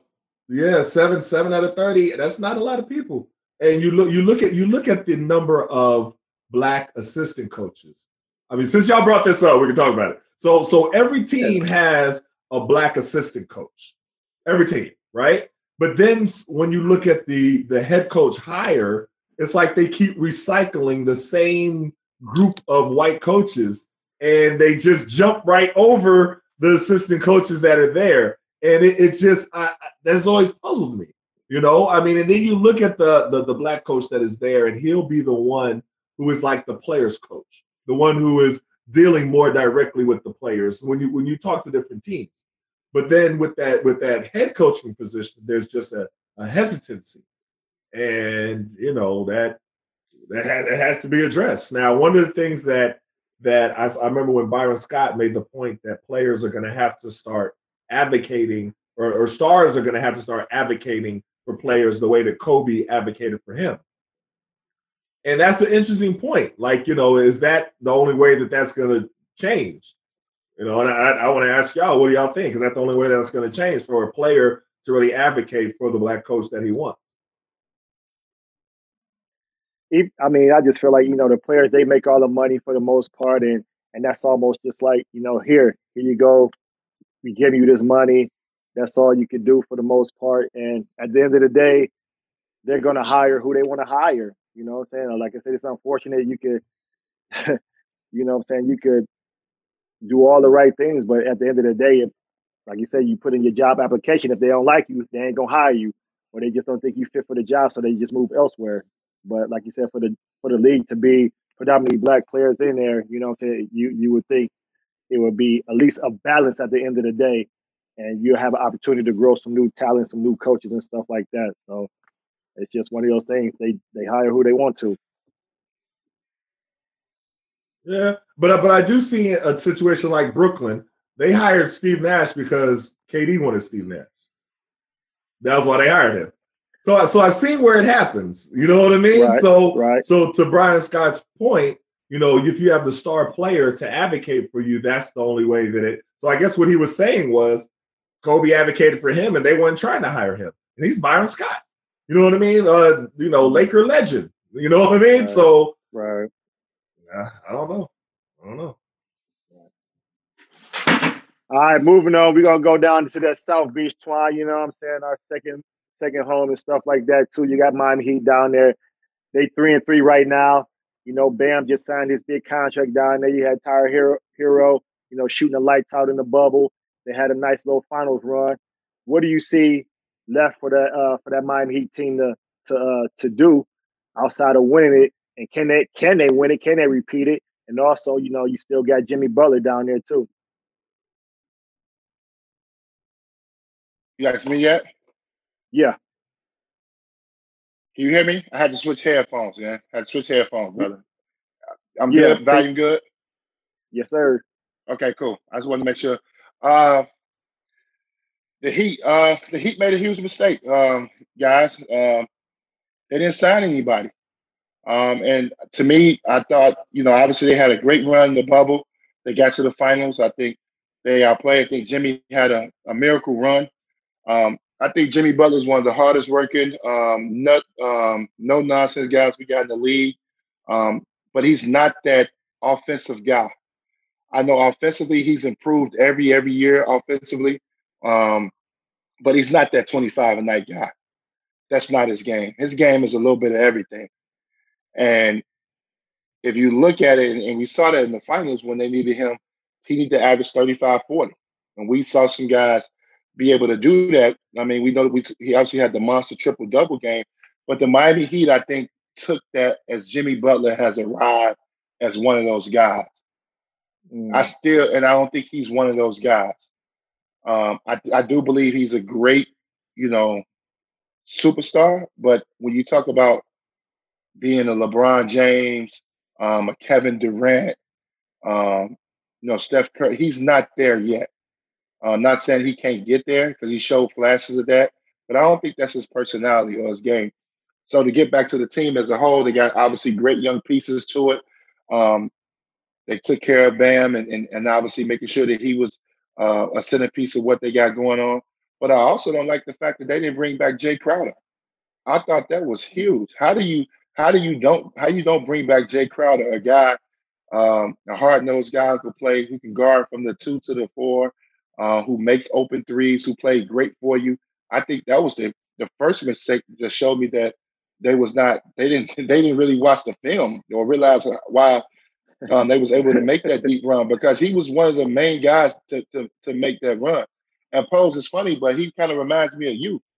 You know what I mean? He's kind of like one of those guys that, you know, gonna do everything. He's gonna make the open shot. He's gonna guard anybody on the floor. You guys were invaluable. He's an invaluable piece to a team. And I don't think the Miami Heat understood how much he meant to them. And they didn't add anything. And now you're looking at him now, and I don't know if Pat thought maybe he was gonna get Giannis. You know, there was a lot of talk that maybe he can get Giannis. I don't know if they're gonna go after Harden to add to this team. Like, I love Andre Iguodala, but it's over. You know what I mean? It's over for Andre Iguodala. You know what I mean? So, and that's why I think that he was struggling. Now, they know how to win games, so they'll be in the mix. They're definitely a 4 or 5 seed in the playoffs. They're obviously going to be a tough out because of the talent and experience. And you know, we love Spo. Eric Spoelstra is a great coach. He'll have them prepared to play. But they made a mistake. They didn't do what they had to do in the market by letting Jay Crowder go, and they didn't add a piece. They didn't add the piece that was needed. You go get another guard that you didn't necessarily need, and I like Avery Bradley. but I don't know how much you need him because now you stop the development of Kendrick Nunn. You're cutting the top hero minutes. I mean, you know what I'm saying? So I just don't know what direction they're going right now. The Miami Heat are going. So I think they took a step back. I think they're not in that top 4 elite group no more in the Eastern Conference. Yeah, no, that's tough. I mean, I got to say, I like Jimmy Buckets proved a lot to me last year in that playoffs. And the way that he played, you know, I thought he answered a lot of critics. I think that a lot of times, you know, the word on Jimmy Butler was that he was almost a cancer to a team prior to that. They blamed him for a lot of things going wrong in other places. You know how they are when you get a little bit of information and then they roll with it and they blow it out of proportion. And so then the story becomes better and better. And, you know, then they just had him sounding like he was just the worst teammate on earth. So I thought that he answered a lot of those things last year. I thought he carried them the way that first of all, nobody had them beating Milwaukee. Nobody had them beating Milwaukee. You know what I mean? Thought it'd be tough. Thought it'd be tough. You're right. Then nobody besides the people in that locker room have them beating Milwaukee last year in that first round. I agree with that. And the way that they kept, you know, playing well, then they went to, you know, beat Indiana next, and I was really impressed. Even when they got to the finals with the Lakers, a lot of people thought, oh, this is going to be a blowout. You know what I mean? And then when a few of their guys got hurt, they were like, oh, this ain't even going to be close. You look up at the game, you're like, wait, Miami up by 2? 4 minutes to go in the fourth quarter? Like and then they end up. So I was impressed by Jimmy Butler. So I got to get him a little bit higher ranking than or assessment than what you gave him, Antoine. But I do agree with you that losing Jay Crowder was crucial. They had to pay the big fella, Bam. So I'm glad they did that. But I do think it's tough because when you get to the finals, you don't know if you want to do either add more or do you kind of run it back. And I think that's kind of where they had a lot of success last year with that group, even though I do think they should have, you know, re-signed Jay Crowder. But I don't know if they necessarily needed to make a whole lot of moves or a whole lot of additions or a whole lot of subtractions. I'll say that. So making a subtraction of Jay Crowder, that's going to come back to bite them. But, you know, as far as shooters, they got shooters. You know what I mean? I don't really know what they really needed to add. What do you think they need differently? That would be my question. So, I mean, so with that, so I agree with Twan. You talk about that guy. Like I said, I respect Jimmy Butler. I love his game. I love what he brings, you know, to the team as well. But when you talk about just that guy, that presence, and just a bucket getter, and you hear to talk about, you know what I'm saying, James Harden or whatever it may be, you know, so we don't know if that's going to happen, whatever. But somebody like him, now, you know, shit, he put the ball in the hole. Well, hold on. He put the ball in the hole. Jimmy, he could benefit, you know what I'm saying, off that as well. Now, my thing with that, if that does happen, is James Harden, it's going to be a rude awakening going down to that MIA mess with Spo and Rao. So I don't see that working, but I'm just saying. I don't see that working at all. Not at all. James Harden, I ain't talking about it. He's a bucket getter. You know, he came back. He looked like, you know, the big Rick Ross. You know what I mean? His jersey was all tight. He looked all swollen. Went out there and hit 40. You know what I'm saying? So he is a baller. But you can't get away with that in Miami. That's not gonna work. No, hell no. You got weight and body fat every morning. That ain't gonna work. Yeah. But you know what though? You know what? It won't. Y'all do the body fat testing and all that. Yeah. You guys know James better than me personally, so you guys know if he can handle or not. But the thing about it, sometimes I ain't gonna lie, Miami is one of those spots where it can change your career. Yeah. Where, you know, it looks like he's like right now, it kind of looks like he might. Even though he's still early in the season, he can go the other way now. You know, James Harden's had an unbelievable last 6 years of his career in Houston, but he can go the other way now. You know, going to the Miami Heat could probably keep that thing going the way, keep it going the uphill like he was going already, to Hall of Fame status. So, you know, so making that move may help a James Harden too. So Don't think it could be all bad, but y'all know him more personally than me, so he probably can't put up with what's going to have to deal with in Miami. You and Pose played in Miami. And y'all played under Pat, and I think the man loves the hoop though. So I think I guess that's a key. That's a key. It didn't affect you guys. You guys had a thing that you guys kind of did y'all thing, but it's like when it came to the basketball part, y'all was always dedicated to that, and I think that discipline would probably help him the most right now.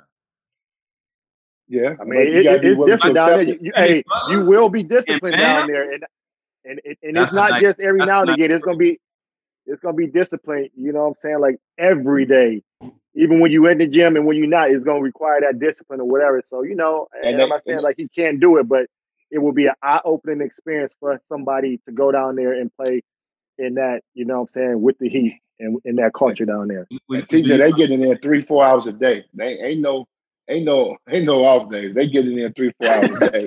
Hey, do y'all like that? Do y'all like that big three? Would y'all like James Harden, Jimmy Butler, and Bam? I love it. I love it. They get you to the championship. They get you past Brooklyn. I think so. I think get you past. Yeah, definitely can get you past it. Yeah, I like that. So, my question is: do the shooters you talk about? Duncan Robinson, the hero. Do they shoot the same way this year? Not that the scouting report on them a little bit too. Do they still get those same looks, or is it a little tougher? And now with that, that confidence in them not able to make, what I'm saying, does that change the whole look of the Miami Heat?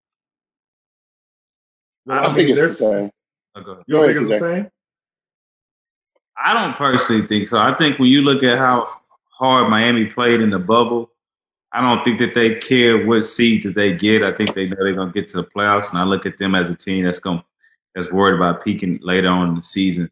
I think right now they probably just still kind of recovering and just knowing that they match up against anybody. I mean, they're not scared of anybody in the East. Yeah, that's what I said. They shouldn't be.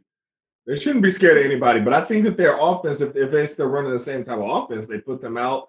They put Duncan on one side, put Hero, you know what I mean, and Jimmy Buckets drives, and he's killing them with that mid-range, or he kicks it out. I mean, it was working. So as long as they're hitting shots and they're running that same kind of program, that same kind of offense, I don't see why it should be different. Because if you go to Hero's side or Duncan's side and you don't help off of them, it's going to just be an easy score for Jimmy Buckets, right? But if you do help off of him, he's going to make the right pass. And we saw that. We saw some games in the playoffs, like Jimmy Buckets just stops shooting the ball. He just was distributing because that's what the defense was how they were playing it. So I think if they keep doing it, I don't know. I'm looking for big things from them. I was very impressed with them last year. So yeah, I mean, it was just a question. But like I said, like you figure Jimmy Butler, he's not a volume 3-point shooter for the most part. So he has a nice mid-range game. He gets to the basket, and those guys are the shooters. So now you stay at home on those shooters. Now it's more to the basket, mid-range twos and stuff like that. And the game now, people really living and dying by that 3-point shot.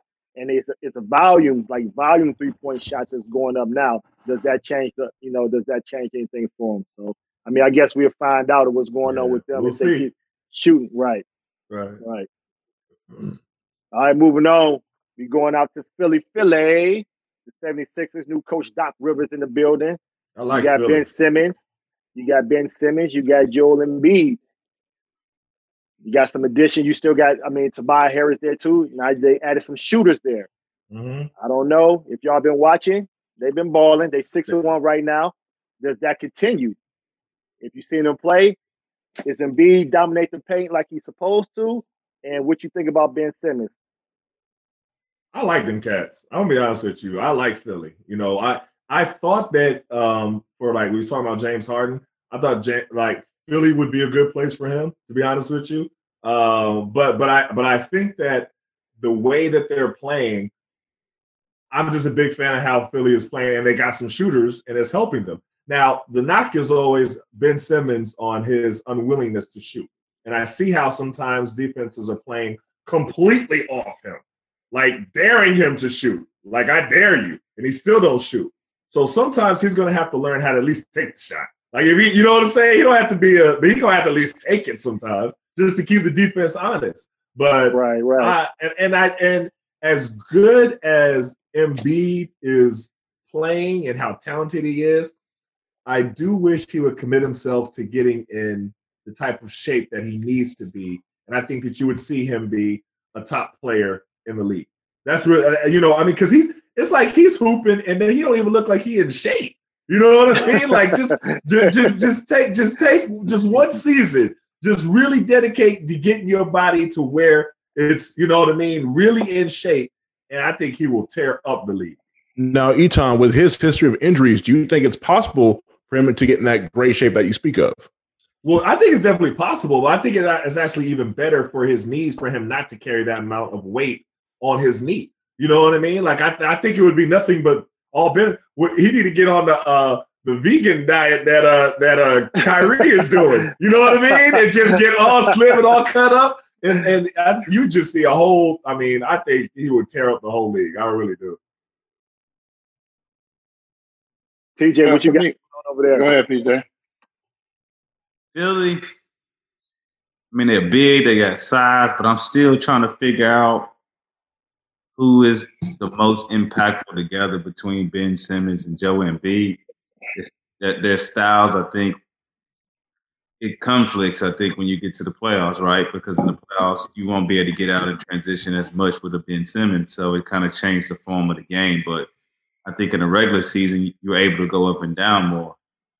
Even though they got shooters, I still think that team is based on Ben Simmons, but I'm just not sure the type of impact that he actually has on the court, right? He's putting up numbers. He has a great skill set, but what is one thing on the Sky Report that you don't want Ben Simmons to do where he beats you? And I'm just not sure if he beats you with his passing. I'm not sure if he beats you with his rebounding. I'm not sure he beats you with his defense. Maybe you guys can kind of help me of what is the one thing he does great that impacts any team. But I like it, but just trying to figure out when does he turn that into impact. I mean, I think. Go ahead. Well, I like Philly. I think Philly's a top 3 team in the East, and I put them top 3 because of Doc Rivers. And I know Doc has not won the big one, but Doc is a great coach, and Doc is the type of coach that can get you over that hump. He won a big one. Oh, hey, he won a big one. That's true. I got you. That's true. He did win the big one. I'm gonna give him that. You're right. But he's the coach that can he's the coach that can get you over the hump.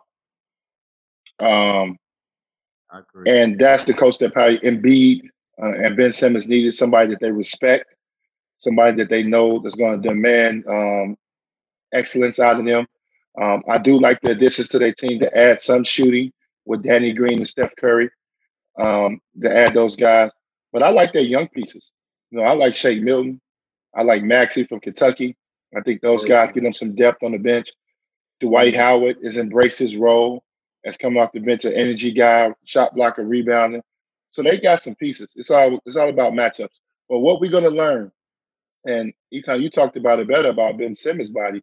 When is Embiid going to dedicate himself to his body and doing what he has to do to stay injury free and to be the alpha male that we know he can be, and be the dominant center. He can be the best center in his league. So when they get in the playoffs, everything is going to be in place. Hopefully, if they're healthy, and you'll see, TJ, which one you got to rely on. You'll see if it's Embiid or Ben Simmons, because they're going to be in a situation where they got to take their game to that next level. It's no more excuses. Is it they've been in the league a long time. We know we used the little process slogan for a while. Okay, it's a process, but now it's time. These guys have been all-stars for a couple years. They played in the playoff games. They played in a ton of meaningful games. It's time to take that next step. If we can say Embiid talent-wise can be the best big, when is he going to show that? When is he going to just dominate come playoff time? We know what big Ben Simmons' shortcomings are. If he chooses to not and hurt his team and chooses not to shoot a jump shot and allow teams to get in the playoffs and go up under his pick and roll, that's on him. That's a decision that Philly has to do. That, hey, he's not ready to answer the bell. I'm tired of watching the videos of him making all the 3-point shots and all that stuff. I mean, eventually that's got to translate to the game. I played with guys that couldn't shoot. I played with a Bruce Bowen who couldn't throw in the ocean, but made himself a pretty good jump shot shooter. I mean, be realistic. Jason Kidd couldn't throw in the ocean, made himself a pretty good jump shot shooter. It's no excuse for Ben Simmons. So we've made these excuses for these two guys. Now it's time to get over the hump. Now, how long does this work? Like, you have Embiid and Simmons both have their flaws. Obviously, Ben's are more of the jump shot in the offensive situation. Embiid is more of his health and his conditioning. How far does this experiment work, or how does it go? Is it this year only? Do you give it 2 more years, or do you, at the first, sign of, something, you get rid of somebody? Where does this go? They got 1 year. Daryl Morey is the GM. They got 1 year. True that. They got 1 year. If it doesn't happen, I don't know how far they got to go. But I don't know how you guys feel, but I'm thinking anything short of Eastern Conference Finals. If they don't get there, one of them are gone. And if James Harden somehow is still in Houston, he won't be there no more. He'll be in Philly. So you guys figure that out. I mean, that's just my gut feeling. This is the year. I think he's going to play it out. He's going to give those guys an opportunity. But anything short of the Eastern Conference Finals, one of them are gone. You talk about Daryl Morey for the most part. Hey, don't forget you got Elton Brand over there too. So Elton Brand, he been doing a good job over there too. Getting the players in, getting Doc Rivers in. So give Elton Brand a shout out too. You know what I'm saying? Keep doing your thing. Definitely. He's done a good job. Yes. Yeah. They got one shot with Daryl. He's gonna give him one shot, and probably tell Doc, "Look, I'm gonna do it. We're gonna do it your way. We're gonna see if it works, and see if you can give. You can't get these boys over the hump. Then one of them is gone. I'm giving Who's the Antoine? Who's the one that got to go? Ben Simmons. Depending how they play in the playoffs. Nah, you ain't gonna get rid of Embiid. I don't think so. I don't see. But I mean, if you talk about Daryl Morey, it's almost like the small ball thing. You know what I'm saying? So he might sacrifice that size and try to go elsewhere. So? I don't see that. I don't know. I'm just saying, like, just think about what he did to the Rockets and stuff like that. You know what I'm saying? And maybe that was another, issue driven in itself as far as the coaching, what they wanted to do. Yeah. But I mean, as far as his philosophy, does he really believe in that big to have that impact? Because there's not that many bigs in the league that can have that impact like Embiid.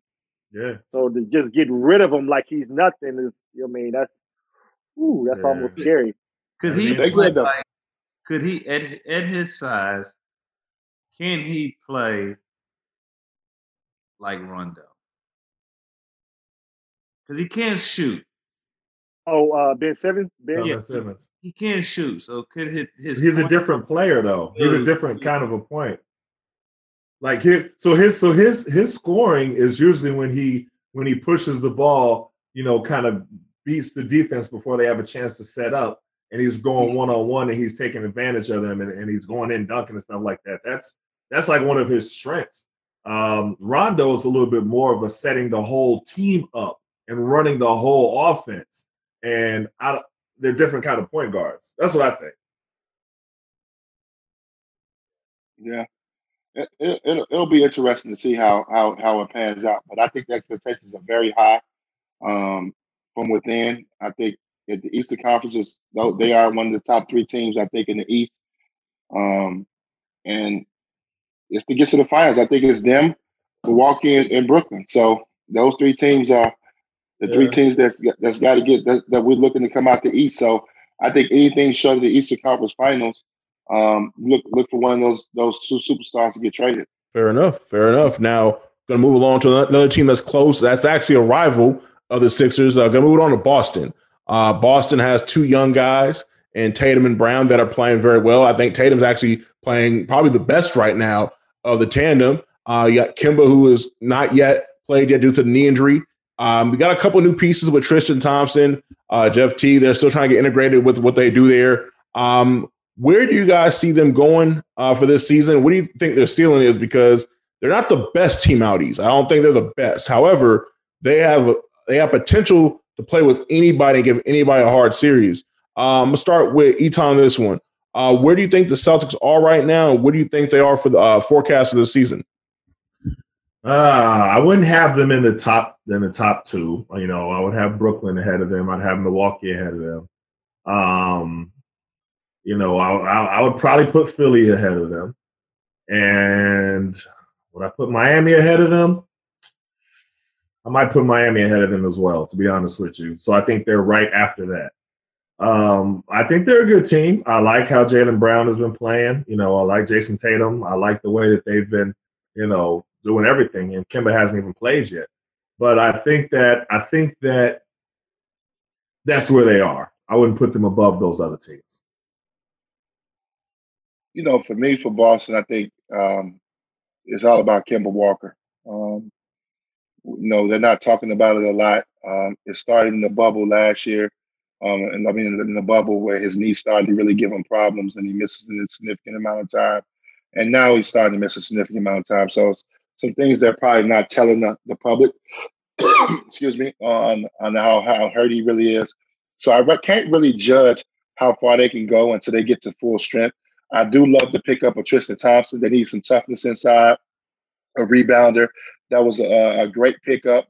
If the games I've watched early on in the season, Jason Tatum and Jaylen Brown have been terrific, look like all-stars. Both of the guys are scoring the basketball at a very, very high level. But Marcus Smart hasn't been the same guy that we saw in the bubble. Marcus was great in the bubble, kind of developed a jump shot. He was making shots, got better offensively. He's not the same guy. I got him a little higher than you, Etan.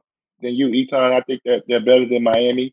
I got him in my top four, just because their ability to score the basketball when Kemba's healthy. They got three guys that can get it done on any given night. But if they're healthy, they're in the mix. They're definitely in the mix to come out the East. But they got a good foundation. You know, their foundation is strong. Gabe just maxed out Tatum, so both of those guys will be there for the next 3-4 years. So you got great wings. Marcus Smart is still young. You know, he's in the prime of his career. So they got some pieces there. Will they ever get back, you know, to championship level? You know, I don't know about that. But they're right there.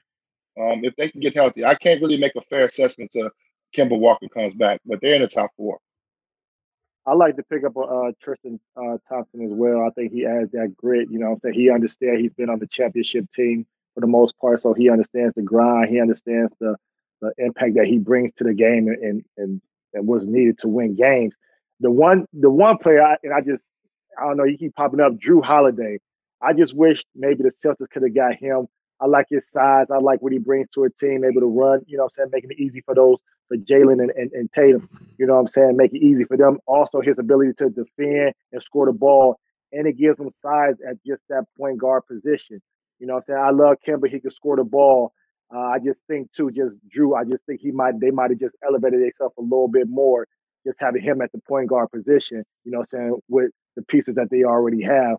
But it'll be interesting to see. Like I said, now that Kemba, he got a taste of what it's like, you know what I'm saying, to be playing in the playoffs and go as far as they did. You know, maybe it was just a shock to him as well. But now, I mean, we'll see if he's ready for another opportunity to go all the way.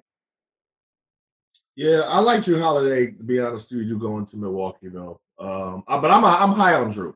So I think he was a key player and would have changed things for Boston the same way I think he's changed things for Milwaukee. I thought he was great while he was down in New Orleans. You know what I mean? I think he's one of those underrated players where people don't appreciate all the stuff that he really does on the basketball court and you know what he means to a team. So I'm a big fan of his as well. Now, do y'all think that Danny Ainge didn't maximize all those picks? Because about 5-6 years ago, he had a boatload of picks from the Brooklyn trade. And at the end of the day, they have the two main guys, Tatum and Brown, from it. There's other possibilities. They could have made some trades. They could have got other guys. They could have drafted other guys. Do you think he maximized the value of with those picks? Or do you think he left something on the table with those picks? Well, everybody knows I'm not a Danny Ainge fan, so he's not one of my favorite people in the world. But I have to give him credit. He's done a terrific job of keeping the Celtics putting that team together in 2008 and posing them. You guys win the championship, and basically taking that big three and making that run with the big three and being very successful, getting to the finals and making deep runs to the trade when he traded Kevin and Paul and got those picks. And he's done a good job of keeping the organization very, very competitive. It's been very. I don't think in his tenure they haven't been a competitive team that we talked about making a deep run. So he's drafted well. I mean, you're not going to hit a home run every time, but when you're able to, land a Kyrie Irving, Isaiah Thomas was a great surprise, even though he didn't do right by Isaiah. Isaiah had an unbelievable year. So he's done a terrific job. I mean, like I said, I'm not a big fan, but as far as basketball operations and putting the team in a good space and making sure that they did well with their picks. I mean, when you got an all-star like Jason Tatum, Jaylen Brown can possibly be an all-star. Marcus Smart, I think, even came from those picks too. So he's drafted well. You got to give him a lot of credit. He's done a good job. Now, where he did drop the ball at, he let Gordon Hayward walk out the door for free. You don't let a guy walk out the door for free like that and to have value like he did. So he did drop the ball on that situation. But prior to that, he's done a good job. I mean, you brought up the Isaiah Thomas situation, though, man. That situation, I was pissed. I was like, oh, how they gonna do my man like that? I mean, going back to it, and I don't want to go off on a tangent, but I was watching him, and he lost his sister, and then he came back and played for them during the playoffs and sacrificed all of that stuff. And they traded him that summer. Yes. Like that summer. I was like, oh, man. And that's just when, when you always hear how people are like, players aren't loyal to a team and, players have to, this, that, and the other. You see things where teams do things like that. I'm like, man, y'all should never say that. Y'all should never say that because nobody talks about the team not being loyal to the player. I promise you I'm not going to go on a tangent, though. Y'all go ahead. Go ahead. Go ahead. All right, leaving Beantown. We're going to take it over to the Brooklyn. Where Brooklyn at? You got KD, Kyrie. Everybody's been waiting to see what they got going on. You know what I'm saying? How it's going to fare out. Right now, they sitting 4-4. They already had a game or two off early in the season. Do they stay healthy? And what do you see them doing as far as, in that East? Are they one of the top teams? Yeah, they look good to me. I mean, I was one of those people who were a little doubtful for, coming in. I was like, I don't know how this is going to work. Especially when Kyrie was like, we don't really have no coach. We're just going to kind of coach by committee or whatever he said. I was like, well, that's not a good way to start, Kyrie. But the games I've watched, man, they look good. Kyrie looks great. You know what I mean? They're vibing. I like the whole team. The others, Shaq always talks about the others on the team. All the others are playing well. They have a deep bench. They have guys that are off the bench that could be starters. Like, I can't say enough good things about them. I mean, I don't care what their record is. Just seeing them as a team, I see them as the number one team in the East. I got to agree with you. I got them as my number one team in the East to get to the finals. Kevin Durant, obviously you want to make sure he comes back and he's the same Durant. And he is definitely the same Durant. And he's only going to get better. You got to remember this guy had 2 years off. So we got to remember he's going to get better and better as the season goes along. Kyrie, they got probably the most talented offensive team in the league. Well, at least in the Eastern Conference they do. My thing that I worry about with Brooklyn is defensively. How good can they be defensively? When you watch, I watched the Washington. We talked about it earlier. I saw a lot of glaring weaknesses on the defensive end. Kyrie's got posted up a ton in that game, and they went at him a little bit. The interior is Jared Allen, DeAndre Jordan. Which one are you going to go with? Jared Allen turned down money. Another guy that turned down money. So he's playing for a contract. Are you going to go with him? He had a huge game yesterday. So they got some things, and then Spencer Dinwiddie. I mean, I feel bad for him. They losing him. He's a big piece to what they have, but sometimes that helps a little bit because LeVert is a big time player. So you got him too. So they loaded. I like Brooklyn as when you got two guys that can get it done on any given night. Two guys that can close games out. Two of our better finishers in the league. They can close games out. They're going to be very difficult to beat. And if Kevin Durant continues to get better, stays healthy, and get back to the level that he was playing at Golden State, and it's going to come. I mean, he's already playing good. So imagine how good he's going to be 30 games into the season. So they are my number one team right now. Do you think they have enough defense to get to the finals? Because they've been getting up a lot of points. And if you look at the roster, outside of their big guys, there's not a lot of defenders on that roster that are known for getting stops. Do you think they need to go out and get a piece, or do you think they have enough there to make it happen?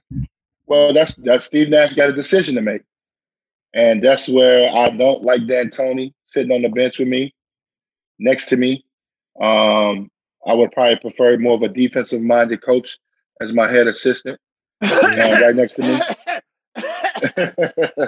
You know what I'm saying? I would have rather had a defensive-minded coach, because if I'm talking to my coach, the Post can probably answer this better than me because he's been in these meetings before. But late in games, do you go with Joe Harris on the floor, or do you put a defensive guy in the game? You know, do you go with your 5 best offensive players? Do you go with the centers that can make stops? Those are decisions that Steve Nash is going to have to make.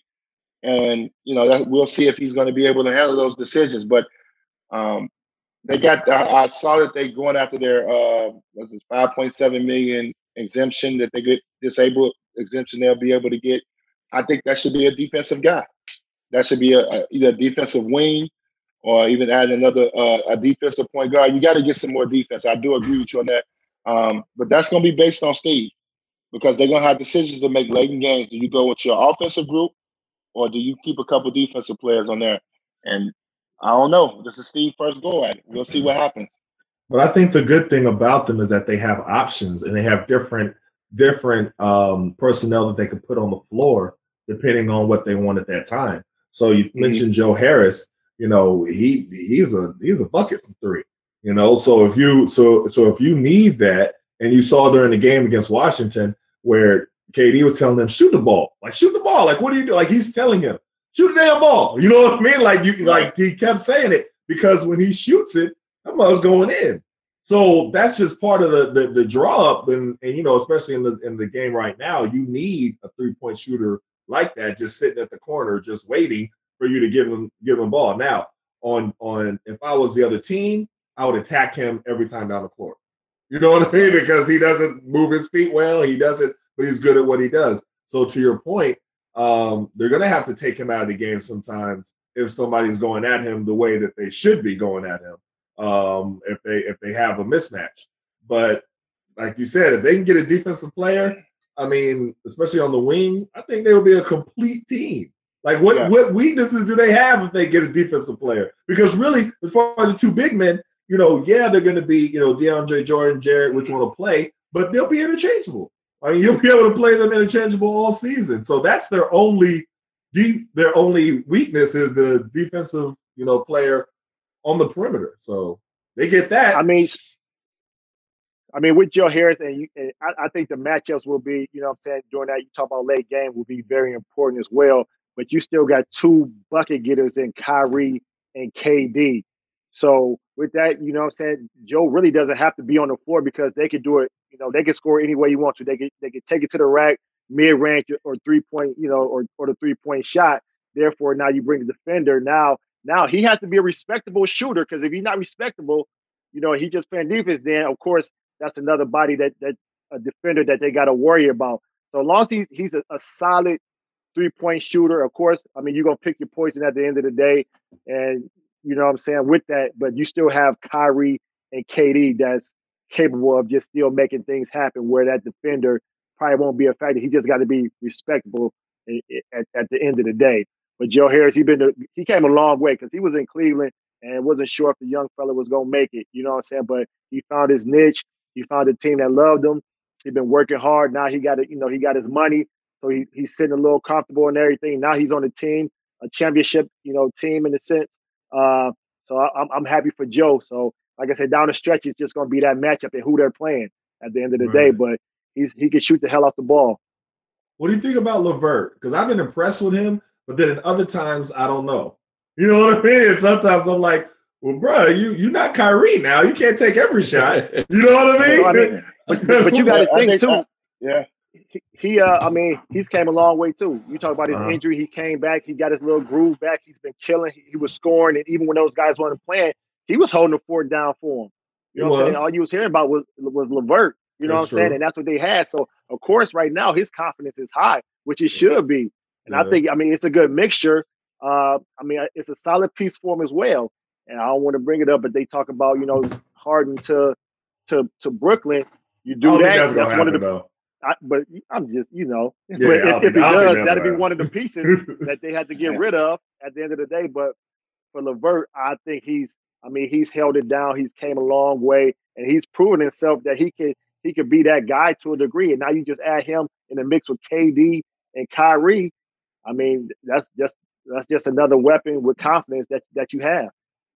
They're a team that's going to have to, stay healthy. You got to have to really take care of their bodies. Steve Nash got to be really, in tune to that and making sure those guys get through the season to get ready for that run for the playoffs. They're going to be very difficult to beat. You guys touched on it. They got everything. They got all the pieces, and they got two closers. And to touch on what you talk about, Etan, I just wanted to say, I just watched the Lakers. And I watched the Lakers be able to actually take defense over offense. And that's why Dwight Howard and Anthony, was so good. He allowed Anthony Davis and Dwight Howard to both be on the floor together. And they just took that. That's why I was just thinking about, can Brooklyn make that sacrifice and, maybe have a little less offense on the floor at times, to sacrifice for that. So that's why I made that statement. But I do believe Brooklyn is the best team in the East, and they'll be a team you have to go through when you want to get to the finals. Agreed. All right, we got the last team out East that we haven't covered yet. They've come up short the last couple of years. They've been the favorite going into the offs. Going to go with the Milwaukee Bucks. Giannis extended. They bring in Drew Holiday. They have the botched trade for Bogdanovic. Where do we stand with them? What's your thoughts about them? And, what's the deal with them? Well, I like to start this off. I think, one, they should have a chip on their shoulder. After getting upset in the playoffs, they should have a chip on their shoulder. And to me, this is all about Giannis. The Milwaukee Bucks did their job as far as adding some pieces to their team to make them a better team. I love the Bobby Portis pickup. Obviously, the Holiday pickup was huge. So they've done their job. Even Forbes, the pickup of Forbes was huge. So they've got shooters. They got everything around him. And a lot of people thought I was crazy. And it's tough to say this about a two-time MVP, but he got to get better. Giannis has to get better. He got exposed against the Miami Heat. He has to get him a 15-foot jump shot or either a post-up game. Not necessarily worry about the three-point shot. Everybody can't be a great three-point shooter. It's nice to step out every now and then and make a couple a game, but he has to get a mid-range game. He has to get a post game. And I think it was funny to hear people talk about, oh, they should add this for Giannis. He should go play with this stuff. No, Giannis needs to get better himself. It ain't about him playing with somebody else. He's good enough to get it done. I don't think he's a 30-point scorer.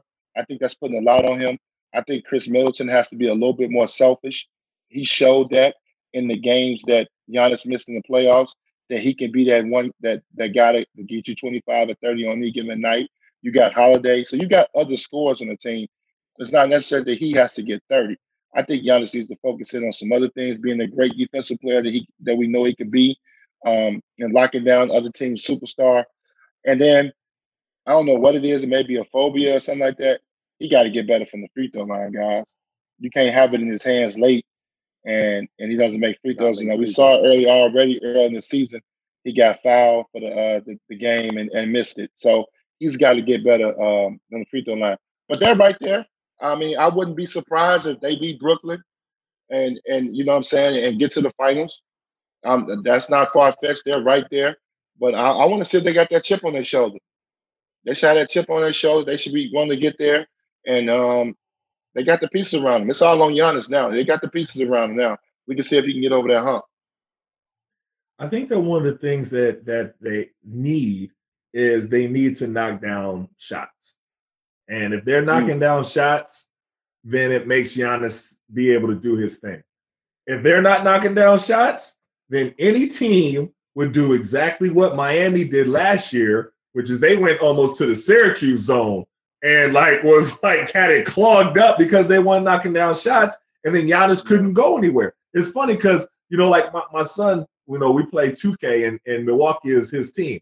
And that's what I do. I pack it inside to not let him dribble down and, you know what I mean? Because he's just going to come down the middle and just be dunking all over the place. But if they can have guys that knock down shots from the outside, but if they don't, then it's not going to work. And any team is going to be able to zone out. I mean, Giannis is not going to get a consistent jump shot by the time, he's just not this year. That's not his strength. But if he's able to operate and move and stuff like that, shoot, he'll score 40 just dunking on you and Euro stepping all over the place. But they need guys to knock down shots. I think that's more of what needs to happen in order for them to be successful. I don't think it's as much as Giannis, because Giannis is doing what he's doing, but he can't do it if guys not knocking down shots because he don't have no room to operate in the way that he produces. But I just thought last year they had shooters, guys that could shoot the ball. They was missing. They was missing right? at crucial time. They was missing. Yeah, you got to make. Yeah, I like Drew Holiday. I think with Giannis, for him, his pace, his rebounding ability, and him able to push the ball in the open floor, I think that's great. But when things slow down, I think they have to have more of a an offense that sort of get him in that mid-post range where he's not working as hard. And hopefully with Drew Holiday, like late game, of course, late game, you had a pick and roll option there, but still have enough movement where he's not working so hard getting to the basket where, he's not a great jump shot. Maybe less dribbles. Like I said, mid-post catches, now it's easy back downs, turnaround jump shots or little hook shots here and there. And then you still have your shooters on the outside. But you spacing the floor where, teams are backing up and he don't have that much space in the room. That's because of that. You know what I'm saying? So the shooters don't really work if, at the end of the day, if they take that away from him. So I just hope they, late game, they figure it out where they can have the best of both worlds. Middleton, he's able to score. Giannis, he's able to take over and be, the MVP and the special player that he is. So that's something hopefully they'll figure out in Drew Holiday and help him. Yeah, I agree. How do y'all feel about Chris Middleton being the go-to guy down the stretch? Because he can at least get his own shot, and he's a guy that can hit the three-point shot if necessary. Do y'all feel that is something that they should look into going forward, or do you think it has to be Giannis? I think whoever go ahead. I think whoever can knock down the outside shot has to do it consistently. And that will open it up for Giannis to do his thing. Man, that's what I think. I'm not a big analytical guy. I don't get into that, but Chris Middleton a 40, 50, 90 guy. So I don't think that's a bad option. You know what I mean? And he showed me a lot. The games that Giannis missed in the playoffs, he showed me that he's got the capability of making big shots late. He makes his free throws. So that may be an option. There's nothing wrong with your best player being a decoy sometimes too. You know what I mean? But, and we saw great superstars struggle from the free throw line. Hell, LeBron struggles from the free throw line sometimes. So we've seen that. But for Giannis, it was, it's getting to a point that it could possibly be a problem. You know what I mean? We don't want that. It's becoming a 50% free throw shooter. So you want to start to get that thing back up to at least 7. And he's got the capability to do that. He works hard. All right, so look, so now we just finished up that East over there. So who y'all got? Give me y'all top 8 and who y'all got coming out. Oh, 8 strong. My top is I got Brooklyn 1. Yep. Milwaukee 2. Philly 3. Boston 4. Miami 5. Indiana 6. Atlanta 7. And Orlando 8. That's mine. I got everything the same except for I got the Wizards over Orlando in the 8th spot. Damn, they just got you living in the area, big dog. I got the Wizards. Hey, I'm betting on your man Westbrook. I'm a Westbrook fan too. I think as far as those two, the Wizards and Orlando, I got the Wizards going over there. Okay.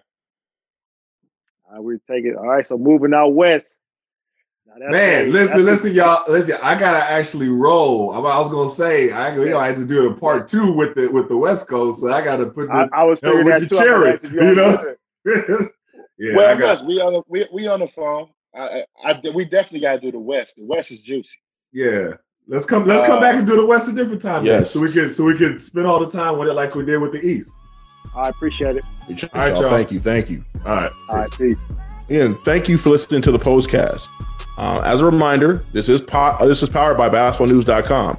And don't forget to listen to all of our other podcasts on all your favorite listening platforms out there. Presenting sponsor of the Postcast is greensupply.com. With everything going on in the world, it is more important than ever to stay safe. At greensupply.com, you can purchase masks, hand sanitizer, and other important health and wellness products, all in stock with same-day shipping. Best of all, listeners can get 10% off their order when using the promo code POSEY at checkout. That's POSEY for 10% off your order of KN95 or cloth mask, hand sanitizer, or other supplies like forehead thermometers and UV boxes. Visit greensupply.com. That's greensupply.com today.